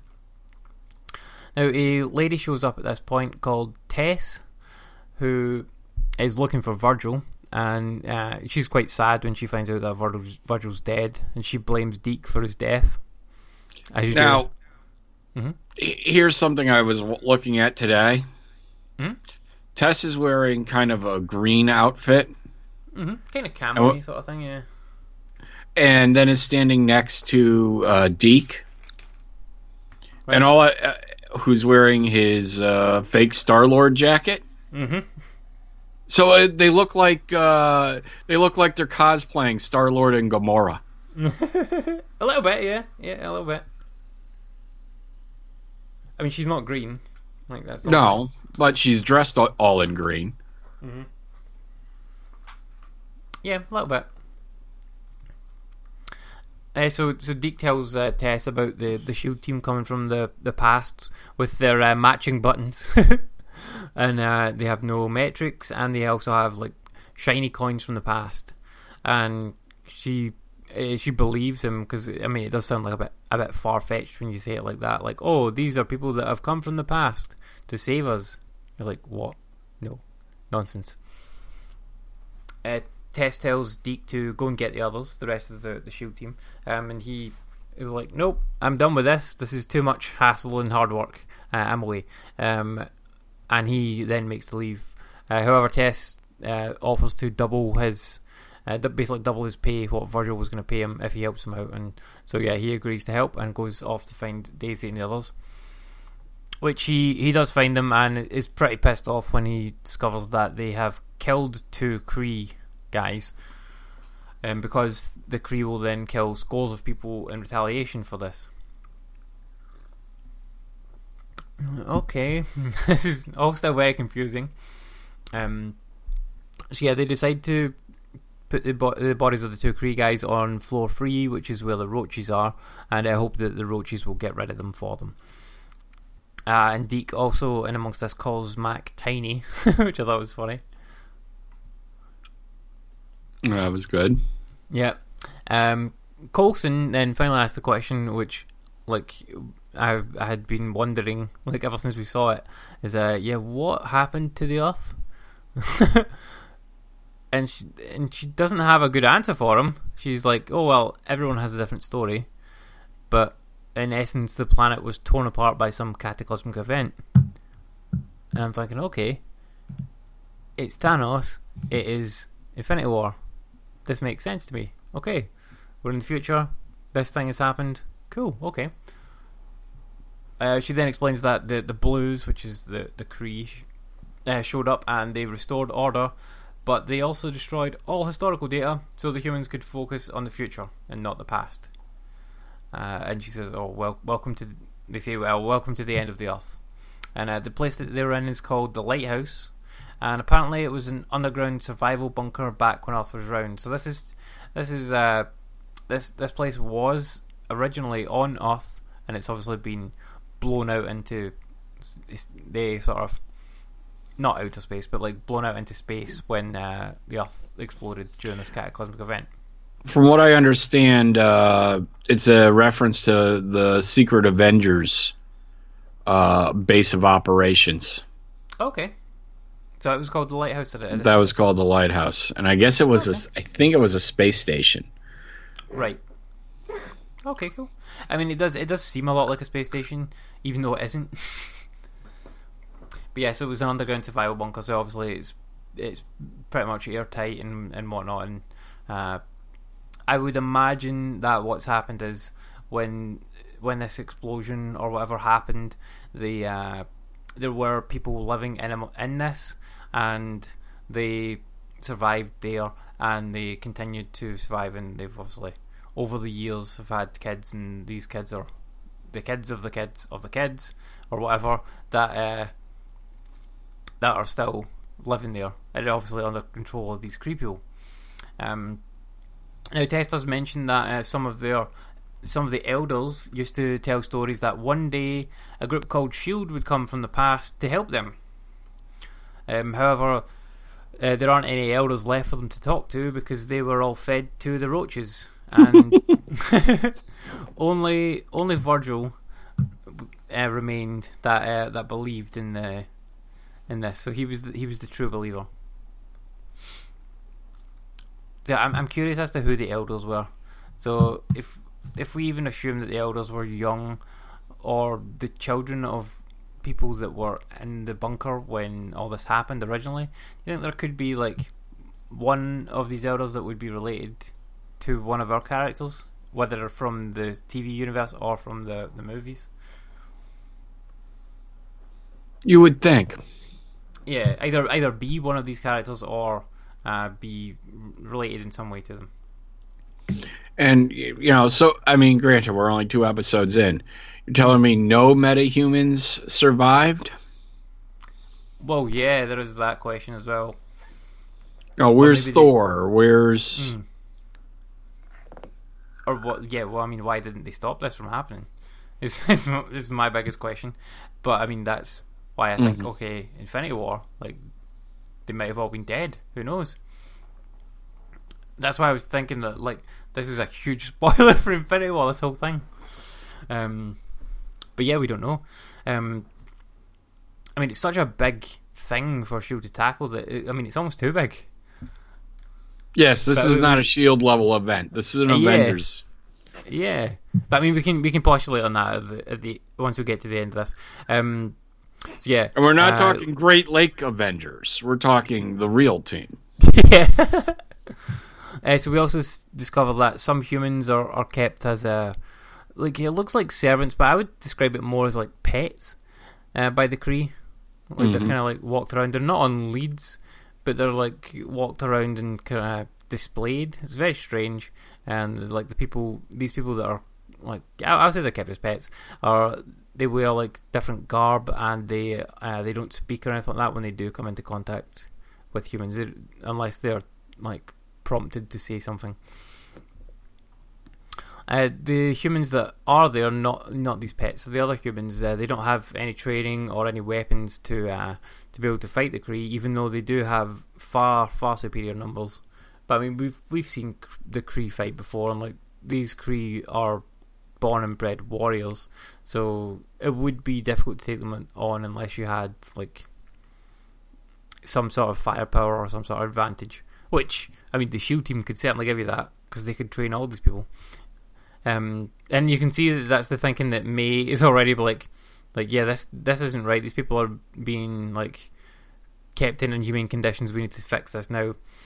You can clearly see them like, I could see them like inciting a rebellion very very quickly within this ecosystem. So Tess and Coulson go to check out Virgil's room, and for some reason she thinks that Sharknadoes were real. Because obviously all the historical data has been erased. The Kree have gone and pressed the delete key on Wikipedia, so they only have small pieces of the past. I assume that a Sharknado DVD somehow managed to survive the the explosion of Earth. But yeah, obviously that's not real. That was an act of fiction. We see some old dude with a cane telling this guy that he was docked pay for his insubordination, and the same cane guy also tells Tess that she owes double on her next drop because the trawler went out and he didn't get any benefit from it, and the trawler's obviously the ship. She says that the trawler went out to train a new pilot, which was not Coulson because he's just passing through. Meanwhile, Deke tries to hit on Daisy and says, "Oh, pretty name like the flower," and she says to him, "Oh, does that line work in the future?" Yeah, I guess not. I'm sure someone else has tried that liner before. Oh, sure. And yeah, it's still a terrible line. It still doesn't work. So in Virgil's room, he has many old Earth trinkets in his room. Kind of a lot like Coulson's office. Mm-hmm. He's got like toys of like little trucks and that sort of thing. As well as like posters and like a old wrecked umbrella and whatnot.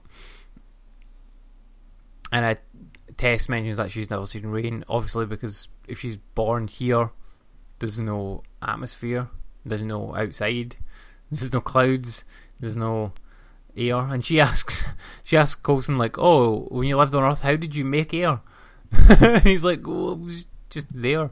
Like, we didn't think about it. We didn't have to make it. Technically, like the trees make the air, but they didn't have to really think about it."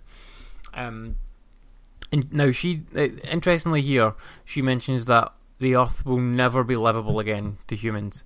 It is now a planet full of roaches. That's all that's on the actual crust of Earth now, like on the surface. I mean, there is not a lot left of it. It's been pretty ravaged by whatever explosion or cataclysmic event happened. But there is some surface still there. But they can't ever go there because it's covered in roaches. So it's fucked. There's no bringing it back. So I don't understand how S.H.I.E.L.D. can save them. Unless they take them to another planet or another universe or something. Virgil, however, had hoped that one day the Earth would return to its original state, so like the round sphere, and he kept a tiny round model of Earth in the trawler to remind him of that. And obviously this was his kind of, I reckon this was his mission or his goal. Coulson finds a book that Virgil had hidden. I think it was in like a sort of plant pot type thing. Maybe. I wasn't paying attention. Oh yeah. He's got like a bunch of like plants growing out of this sort of planter thing, and inside this, Coulson finds this book, which has a bunch of writings and some diagrams and stuff like that in it, which Tess doesn't know anything about, and Coulson doesn't seem to understand it from having had a look at it. So yeah, he takes that, and I'm sure that'll come into play down the line. We don't see any more of that in this episode. So we then see with Simmons and May, we see this Cree lady come into the room that they're in, which is where all the other humans are milling about, like getting food and trading and whatnot. This Cree lady who has hair, which I think this is the first Cree that we've ever seen with hair. She also has white skin around her eyes, which is also very strange, because generally the Cree are completely blue. You don't really see any colour difference in them. They're always completely blue. So this lady comes in with 2 guards and 1 human pet dude, and they announce that the people will be fed. Yay! The pet guy announces this, and this sort of pipe opens up, and quote unquote food comes out of it. Which the humans that are there fight over the scraps of food, which this food looks like dirt. Let's just make that clear. This food looks really bad. Like, not even like Rice Krispies food. It looks like dirt. Like, do you think it must be kind of like dog food sort of stuff? You know, like the dry dog food you get? The biscuits? Yeah, okay, yeah. But, I mean, it looked even more like dirt to me than that stuff does. And they can have there's a bit of a fight goes on here, and in amongst this ruckus, the human pet guy gets stabbed in the stomach,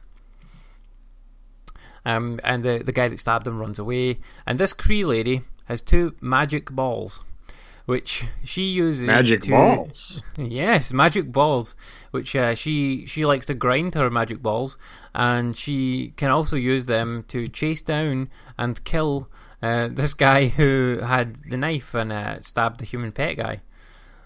So they're like telepathic balls. Very strange indeed. I did not understand what's happening here, but it kind of reminded me of Yondu's whistle thing. Mm-hmm. You know, his spike whistle thing. Kind of remember me of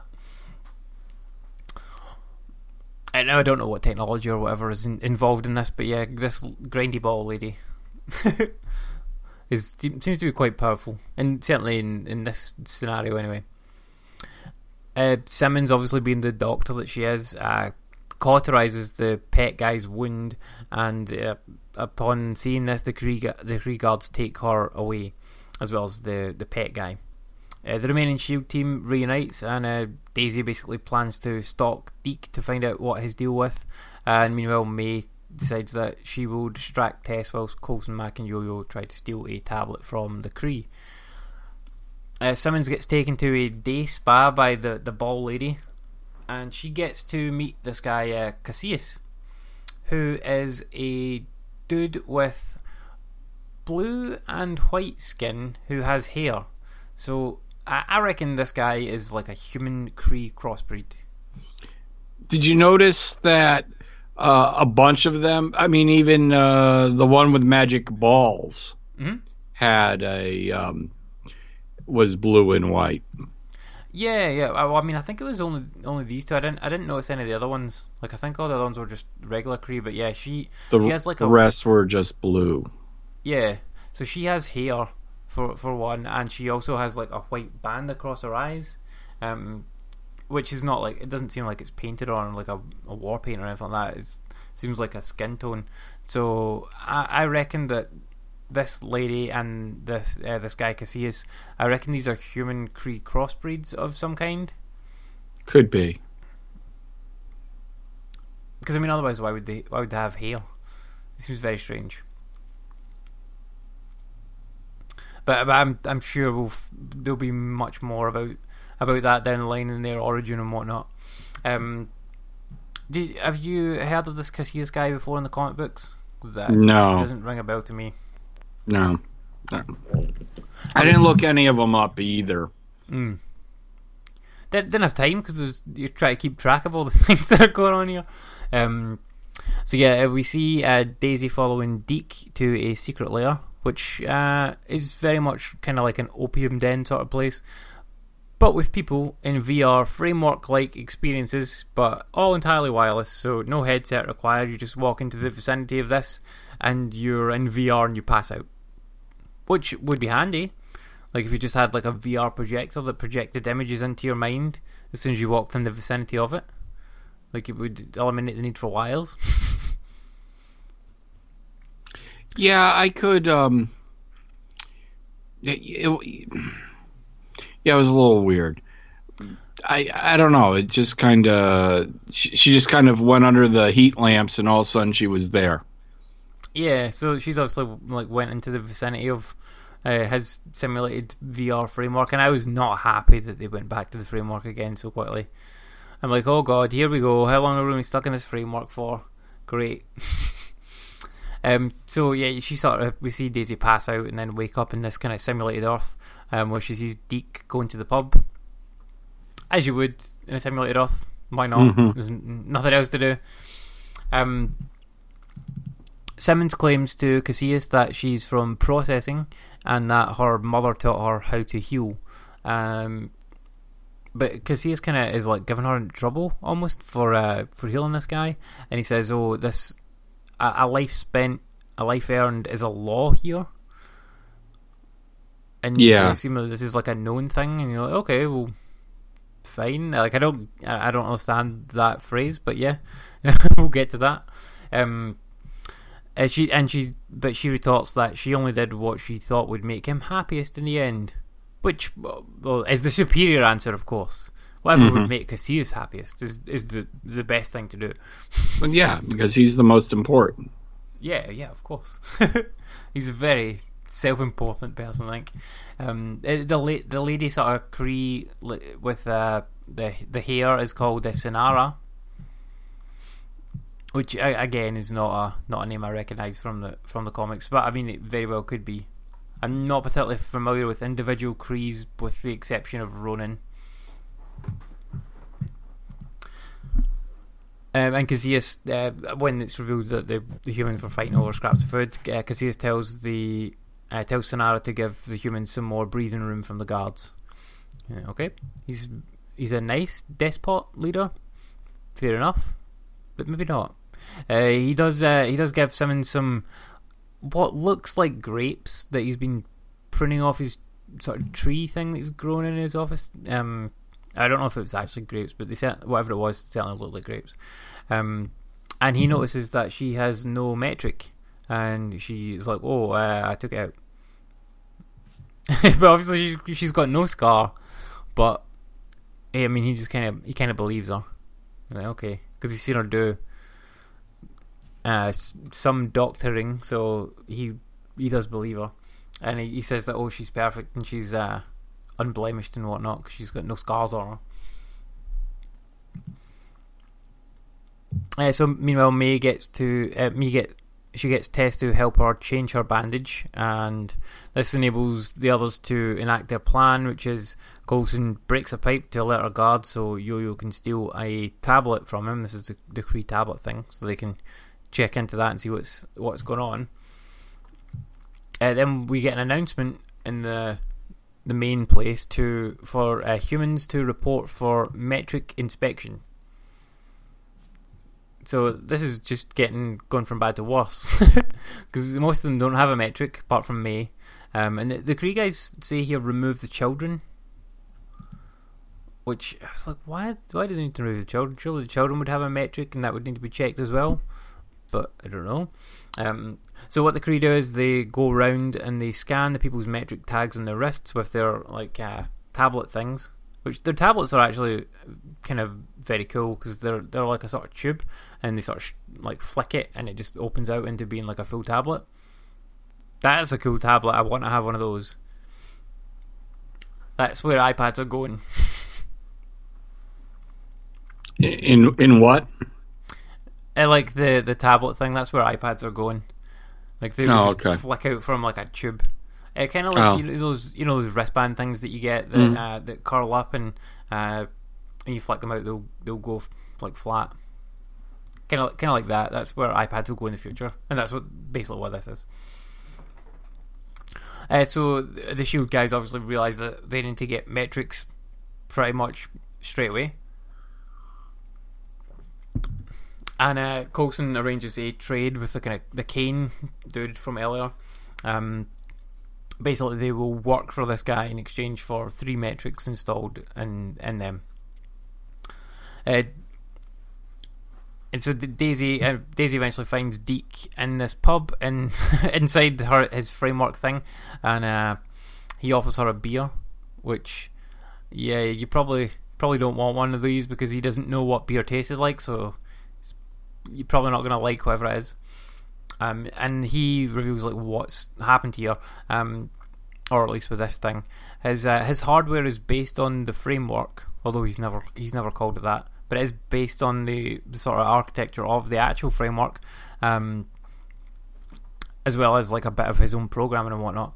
And he does mention that Casillas had all of the historical archives erased, but he built this framework based on bits of data that he managed to gather, as well as guesswork of his own.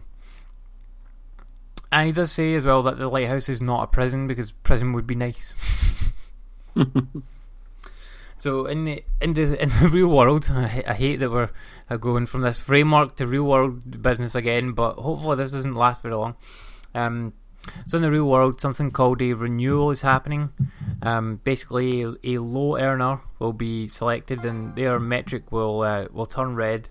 Then they owe a life, either their own or someone else's. So if they can either kill someone, and that will be the life that is owed, or they can die, which I assume there's some kind of time limit on this, time will run out and they die automatically. Otherwise you would just be like, oh well, you just kind of wait it out. But yeah, the Kree then leave a shotgun for the humans to fight over, and a big ruckus ensues essentially between all these different humans.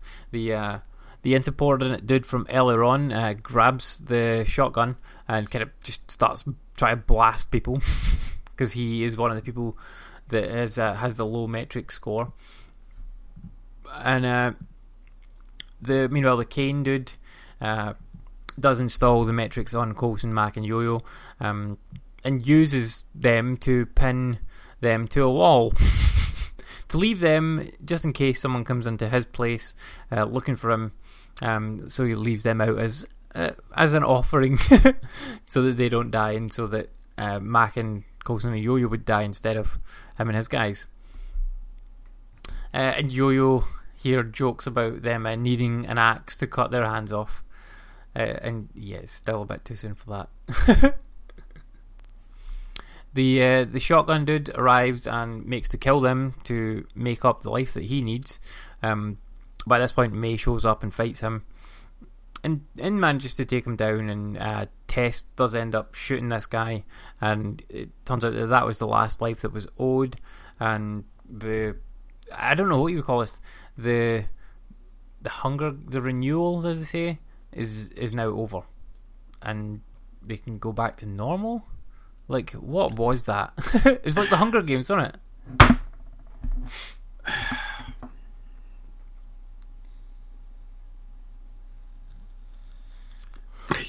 It's, yeah, I guess that would be a fair description. But yeah, obviously, like, only so many people needed to die or whatnot. But yeah, it's kind of a confusing thing, and just there's so much stuff getting thrown at you in amongst these two episodes that you're trying to figure out how the rules work, like in this place. And I'm sure they did a good job of portraying it as well. Like, but the SHIELD team is confused as fuck, and as an audience, we are confused as fuck as well, and supposed to be, and that's obviously the way that it's been. This has all been set up. So the Kree guys come to inspect Coulson and whatnot's metrics, and they did get freed by the Kane guy. He let them be unmagnetized from the wall, and this guy vouches for Coulson and the other guys, claiming that they work for him and he's been recalibrating their metrics. Now, meanwhile, Casillas is not happy that his servitor, which is what he calls his pet guy, is no longer perfect, because, well, he has the scar on his stomach that could be covered up, so he's okay with that, but he has a scar on his face, and that makes him marred. So Sinara, who's the ball grinding lady, kills him with her balls. 2 balls to the heart, no, 2 balls to the chest, to the lungs, and he bleeds out, which is a shame and a really horrible way to die. However, this Casillas guy is very enamoured with Simmons, and he says that, oh, she's immaculate. And he takes something out of the dying dude's ear and tells Simmons that she must learn silence, because she's like shouting at him, telling him that he's a monster and whatnot. And he then like puts this little silver, it's kind of like a slug-looking thing into her ear.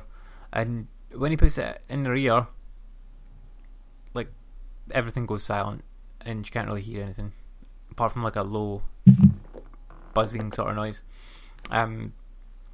which could be the sound of silence, but yeah, so it seems to block out all sound, which is a strange one. So we then see Daisy and Deke arguing in the framework. Basically, the Kree condone Deke's framework place. They allow him to continue to operate his illegal business, so that the humans stay placid. Because if they are happy and have like this, they have this kind of escape, then they're not gonna rise up against the Kree. So it keeps them down, essentially. They do say like a lot of metaphors in amongst this, but they say one about like the boat and whatnot, and he says, well, the boat sank and humans are almost extinct, so one wrong move and it's gone for good. At this point, he then sees a news report on the TV, which is about Agent Daisy Johnson. Now, this is one of the WGN news reports from when she was operating as Quake, independent of SHIELD, and it was saying like she was a terrorist and all this sort of stuff. So he's like, okay, you're Daisy Johnson, also known as Quake, and he says that, well, he claims that he knows what happened to Earth, and he says that he's managed to piece it together, the information from the bits and pieces that he's managed to dig up, and he says it was Daisy that tore the planet apart. Shield Yeah. Shield tried to save the world, and it was quaked apart, which is interesting. In the after credits, we see that. I'll just run through this quickly, and then we can go back to that. In the after credits, we see that Simmons, she can't hear anything, and she's being kept as like a human pet sort of thing. But we do see that she can hear if something's being said directly to her. So Casillas like addresses her directly and says that he has guests coming over, and we see that a ship approaches. Don't know who it is. So a lot in there. A lot of holy shit, a lot of what the fuck, and a lot of confusion. So what do you think overall of this double episode opener? First of all, it was too long. Definitely. It just it was too much. Listening to your synopsis, there's one word that you kept using the entire time. Confusing. Yep. Yep, and I've tried to make it as least confusing as possible, but it's very difficult because it was very confusing to watch. But I don't necessarily think it's a bad thing that it was confusing to watch. I mean, like, it keeps you on your toes and it's kind of roller coaster. But I do agree with you that the double episode was too long. They should have done this as like week 1 episode 1, week 2 episode 2, and it would have been perfect like that. Absolutely fine. I understand why they didn't do that, because they would have had so many questions from people over like that week about what the deal was with all the stuff that had happened in episode 1, and a lot of that was like explained and knocked out in episode 2. But I think it would have been much better if you'd had that week of like people postulating theories and stuff like that. I mean, that's part of the fun of like doing this show and watching this show as well, like theorizing as to what things will happen week to week, and like imagine having that week of like, holy shit, the world is blown up, like what does that mean for everything? I mean,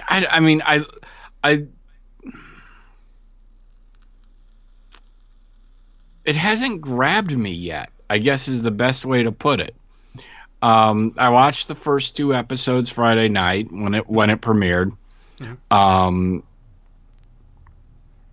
And there were logic leaps. The fact that or plot holes, whatever you want to call them, that Coulson didn't understand the Kree language on the computer. I don't know. It just, it's kind of a budget alien movie or something. I mean, I don't know. I'm just not digging the vibe as of yet. I don't, and this has happened before. We didn't think the LMD storyline started out well last year. And maybe it's just that's what this is again. I mean, I'm not sure I want S.H.I.E.L.D. in space. Maybe that's it. It's just the new, we have the budget Star-Lord and Gamora. Mm-hmm. Casillas so far hasn't struck me as, why are the Kree ruling this space station, for lack of a better term? Why are they just orbiting where Earth was? Obviously, you're not going back there. Shouldn't there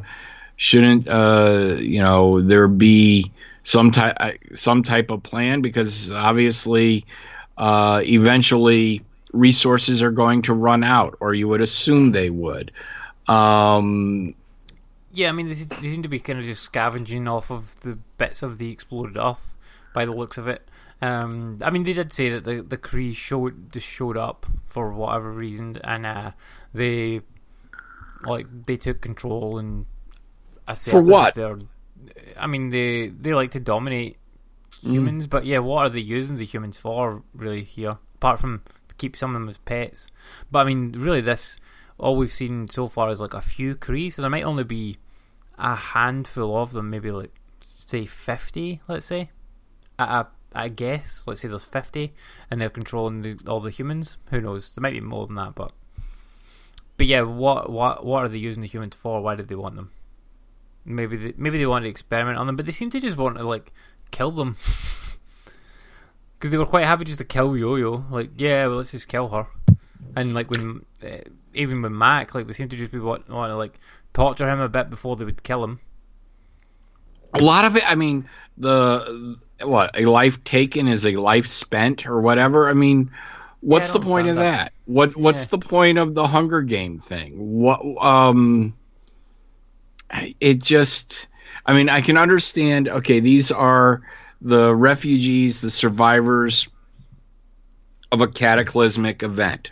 Mm-hmm. But, you know, it just doesn't ring with me yet. Am I curious as to how the Earth got destroyed? What led up to that? Yep. And you know, I don't see it being an Infinity War thing, or even tied to the Infinity War, because this is one of 2 story arcs this season, supposedly. So this will wrap up long before Infinity War happens. And does this take place before or after the Infinity War? I mean,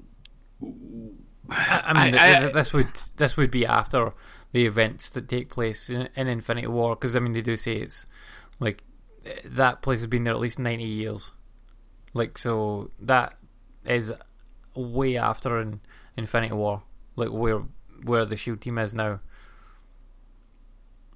So why do you scoop them up in 2017, the end of last season? I don't know, you know, right now, I didn't dig it. Yeah, I mean, I like the effects. I love the blown up Earth. I like the space scene, you know, when they're flying the ship. I liked the alien, but I mean, this is just, I don't. Okay, the time, you know, when it was revealed that not only did they get transported in space but also in time, that was, and you know, you realize that they're orbiting the remains of Earth. Sorry. That was cool, but you know, and I mean, it's just, there's just a lot of things that I just don't get or don't understand or don't care. Yeah. I mean, that's one of the things that SHIELD does a lot. Like, I really liked these two episodes. I do wish they'd spaced them out by a week, but hey-ho. But I do like all the things that happen in this episode. But I do wish that they were able to wrap these like things up just a little bit more quickly, because we know for a fact this is going to run 12 episodes for this arc till the mid-season finale, and that's obviously, we're going to learn about all the things that are going on in this in the lighthouse here, all the hierarchy of the Kree, and that's why they're introducing us to the leader in this first episode and whatnot, so that we can find out about it. And they'll probably like have some sort of rebellion against the Kree leaders, and they assumedly they'll free the humans, get back to normal time at some point, I would think. But then that skews your timelines, because you've got bloody time travel involved in this now. Like, I mean, because there's one timeline where they've been taken out in 2017, and then the Earth has then exploded, but presumably they'll figure out a way to make the Earth not explode and go back to normal time. Well, I mean, And save the day. doesn't that even by taking them out of 2017, wouldn't that, if Quake is the one who destroyed the Earth, which is what Exactly, Zeke yeah. says at the end, Mm-hmm. well, if you take her out of the timeline and move her forward, then the Earth doesn't go kaplooey. Yep. But I mean, I don't think it would have Quake that blew up the Earth. I mean, we haven't seen anything from her power set really that suggested that she's that powerful. Like, even when she's tried her hardest to like quake things, she's like not being able to do anything on anywhere near that scale. Like, unless her like doing a quake somewhere like at a fault line or something like that has like caused some other chain reaction within the Earth, maybe. Like, that's the only thing I can think of, that it's been like an accident sort of thing that's happened. But yeah, it doesn't seem like a Quake level thing. And also, like, as we mentioned when we were talking about the episode there, this isn't a Shield level thing. This is Avengers level. Like, like, jeez, Shield deals with like mostly street level stuff and like some low alien stuff, not cataclysmic world ending events like this. This is like, you would be like, okay, where's Tony Stark, where's Captain America, where's the Hulk? And so if they're not there, like, what happened to them? Where did they go? Like, what happens in Infinity War? Are they all dead to allow this to happen? Yeah, I mean, I don't know. I just had a hard time. The episodes didn't keep my interest. The storyline, so I don't know. First of all, they should have split it up, and maybe I should have split up viewing it. But it was just, I don't know. I just don't get the whole vibe yet, I guess. Yeah, see, I really enjoyed it, but I mean, part of that's just Shield being back, because it's been away for quite a while now, even longer than normal.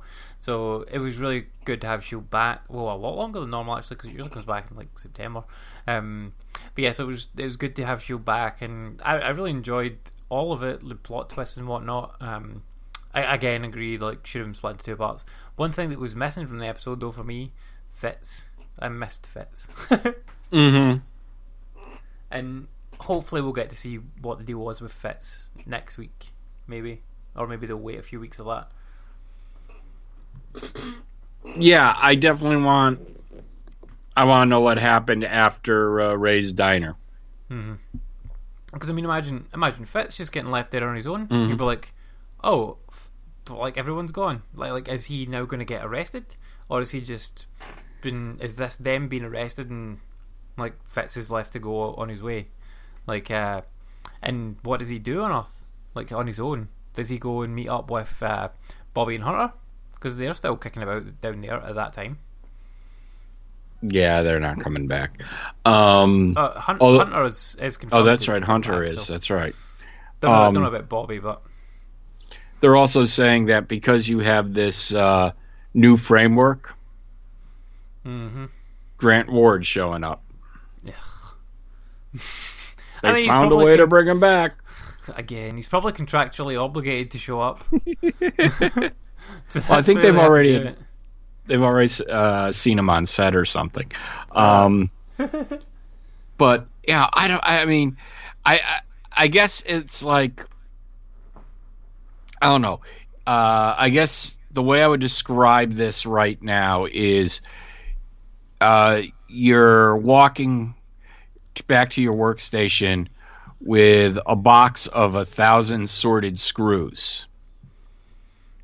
And you trip and fall, and they're now all over the floor, all mixed up and disjointed. And until you get them sorted, it's I just don't know what the hell's going on. It's all over the place. There's so many questions.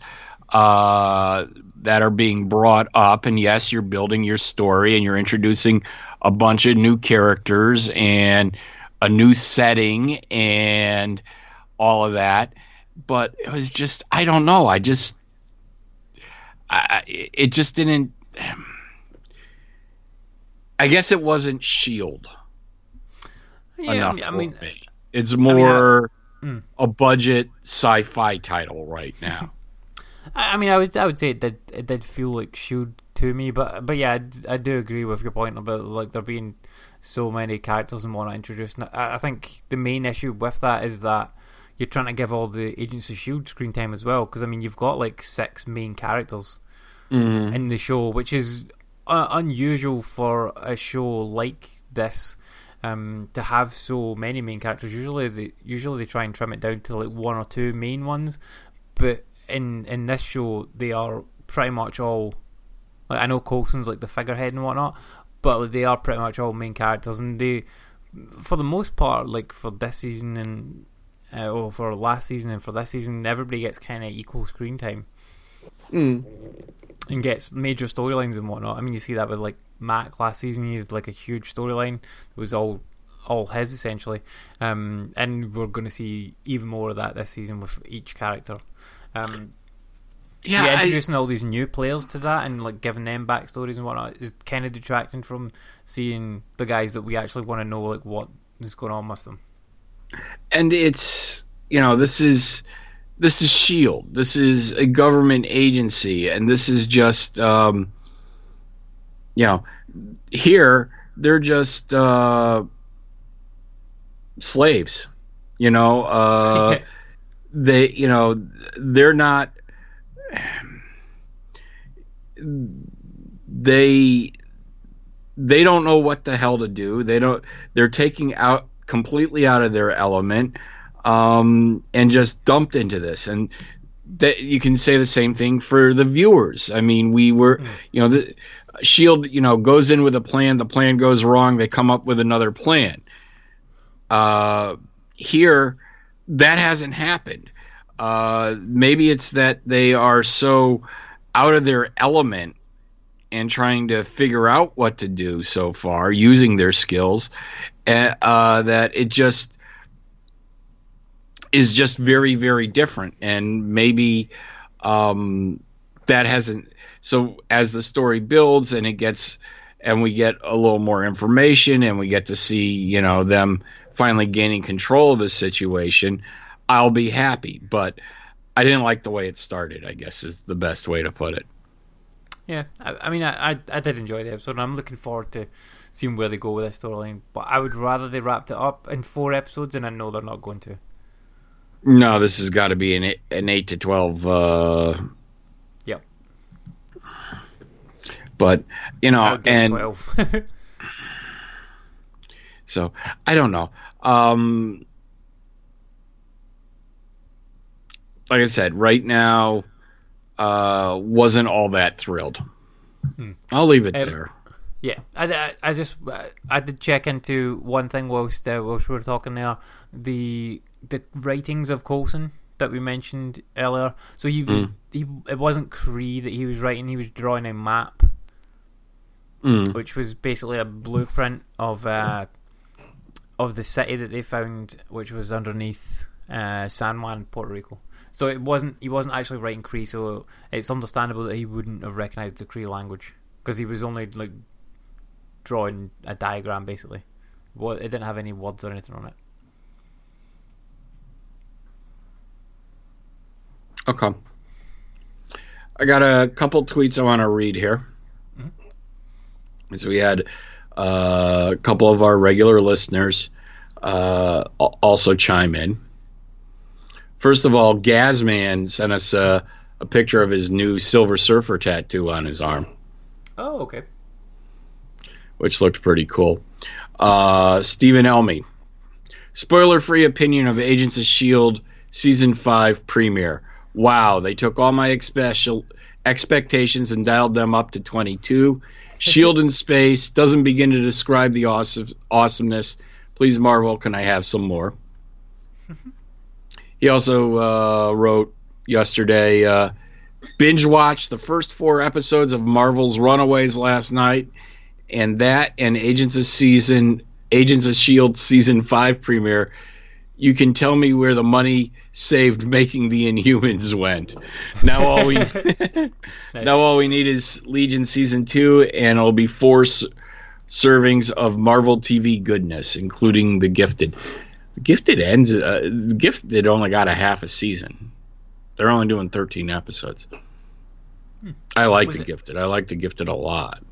Yeah, I really like what I've seen so far of it as well. I think I've only watched the first 3. I mean, there's so many shows now. Like, it's hard to get to watch all of them. Even just the Marvel ones, like they're absolutely coming thick and fast right now. But yeah, it's good. Yeah. Fortunately, we'll have to. We're going to do something because Shield will go on a break for a week or two. I'm guessing mid to late December. James Warren wrote in, just watched AOS season 5 episodes 1 and 2. Explosion of an opening start to this. Just watched AOS season 5 eps 1 and 2. Explosion of an opening start to the season with eps 1 and great world building with ep 2. I feel that this will get us back to the roots of S.H.I.E.L.D. with some great espionage action to help the team get back to Earth and save us all. I mean, I don't know about like because I mean, if you think back to like season 1, the early episodes, they were all like, yeah, there was espionage stuff, but it was very gadget based. It was Freak of the Week. Yeah, there was Freak of the Week, and there was a lot of gadget based stuff, and you can't do any gadget based stuff here because there are no gadgets because everything is broken. Yeah, it's going to be all space crap that's on the ship. I mean, there are gadgets. There's the tablet, yeah. The tablet, their wrist monitor thingy. But that seems more like a hindrance than a useful thing. Yeah. The thing that bolted people to walls. I mean, yeah, you're going to get a lot of great space gadgets in here. I agree it's going to be espionage based, and I'm hoping, I want to see how they get out of this. Because, I mean, now they're going to be working for this Kane guy. Doing whatever he wants them to do. Yeah, I mean, we're getting into another who the bad guy scenario here. Well, I think it's very clear that the bad guy is Cassius. I mean, he's kind of like a Nazi, to be honest. Because he likes his humans to be perfect and unblemished and not marred, and if they are, then he just kills them. Well, but then you also have the fact that this black market trader, I mean, that they're working for, what's his deal? Yep. So, and, Deke is running the equivalent of an opium den. So, we'll see. It's a story building 2 episodes that really should have been done over 2 weeks. I think it was just too much, too soon, too fast. And you can all yell at me all you want, but I think it would have been done better with the cliffhanger. Leave us hanging for a week and then come back. Yep. So, and you telling me, well, I could have stopped watching after the first one. None of you did either. So, nah. I mean, once you see that happen at the end of the episode, and if there's another episode there for you to watch, you have to watch to see what the deal is. Agreed. But I mean, I think they should have controlled that for us and split it into 2. So, all right. I guess we should wrap this up. Yeah. All right. I want to thank everybody for listening to us. We are live every Tuesday night, every Friday night on allgames.com. Not live. The show airs every Friday night, 8 p.m. Eastern on allgames.com. And we're also on Stitcher and iTunes.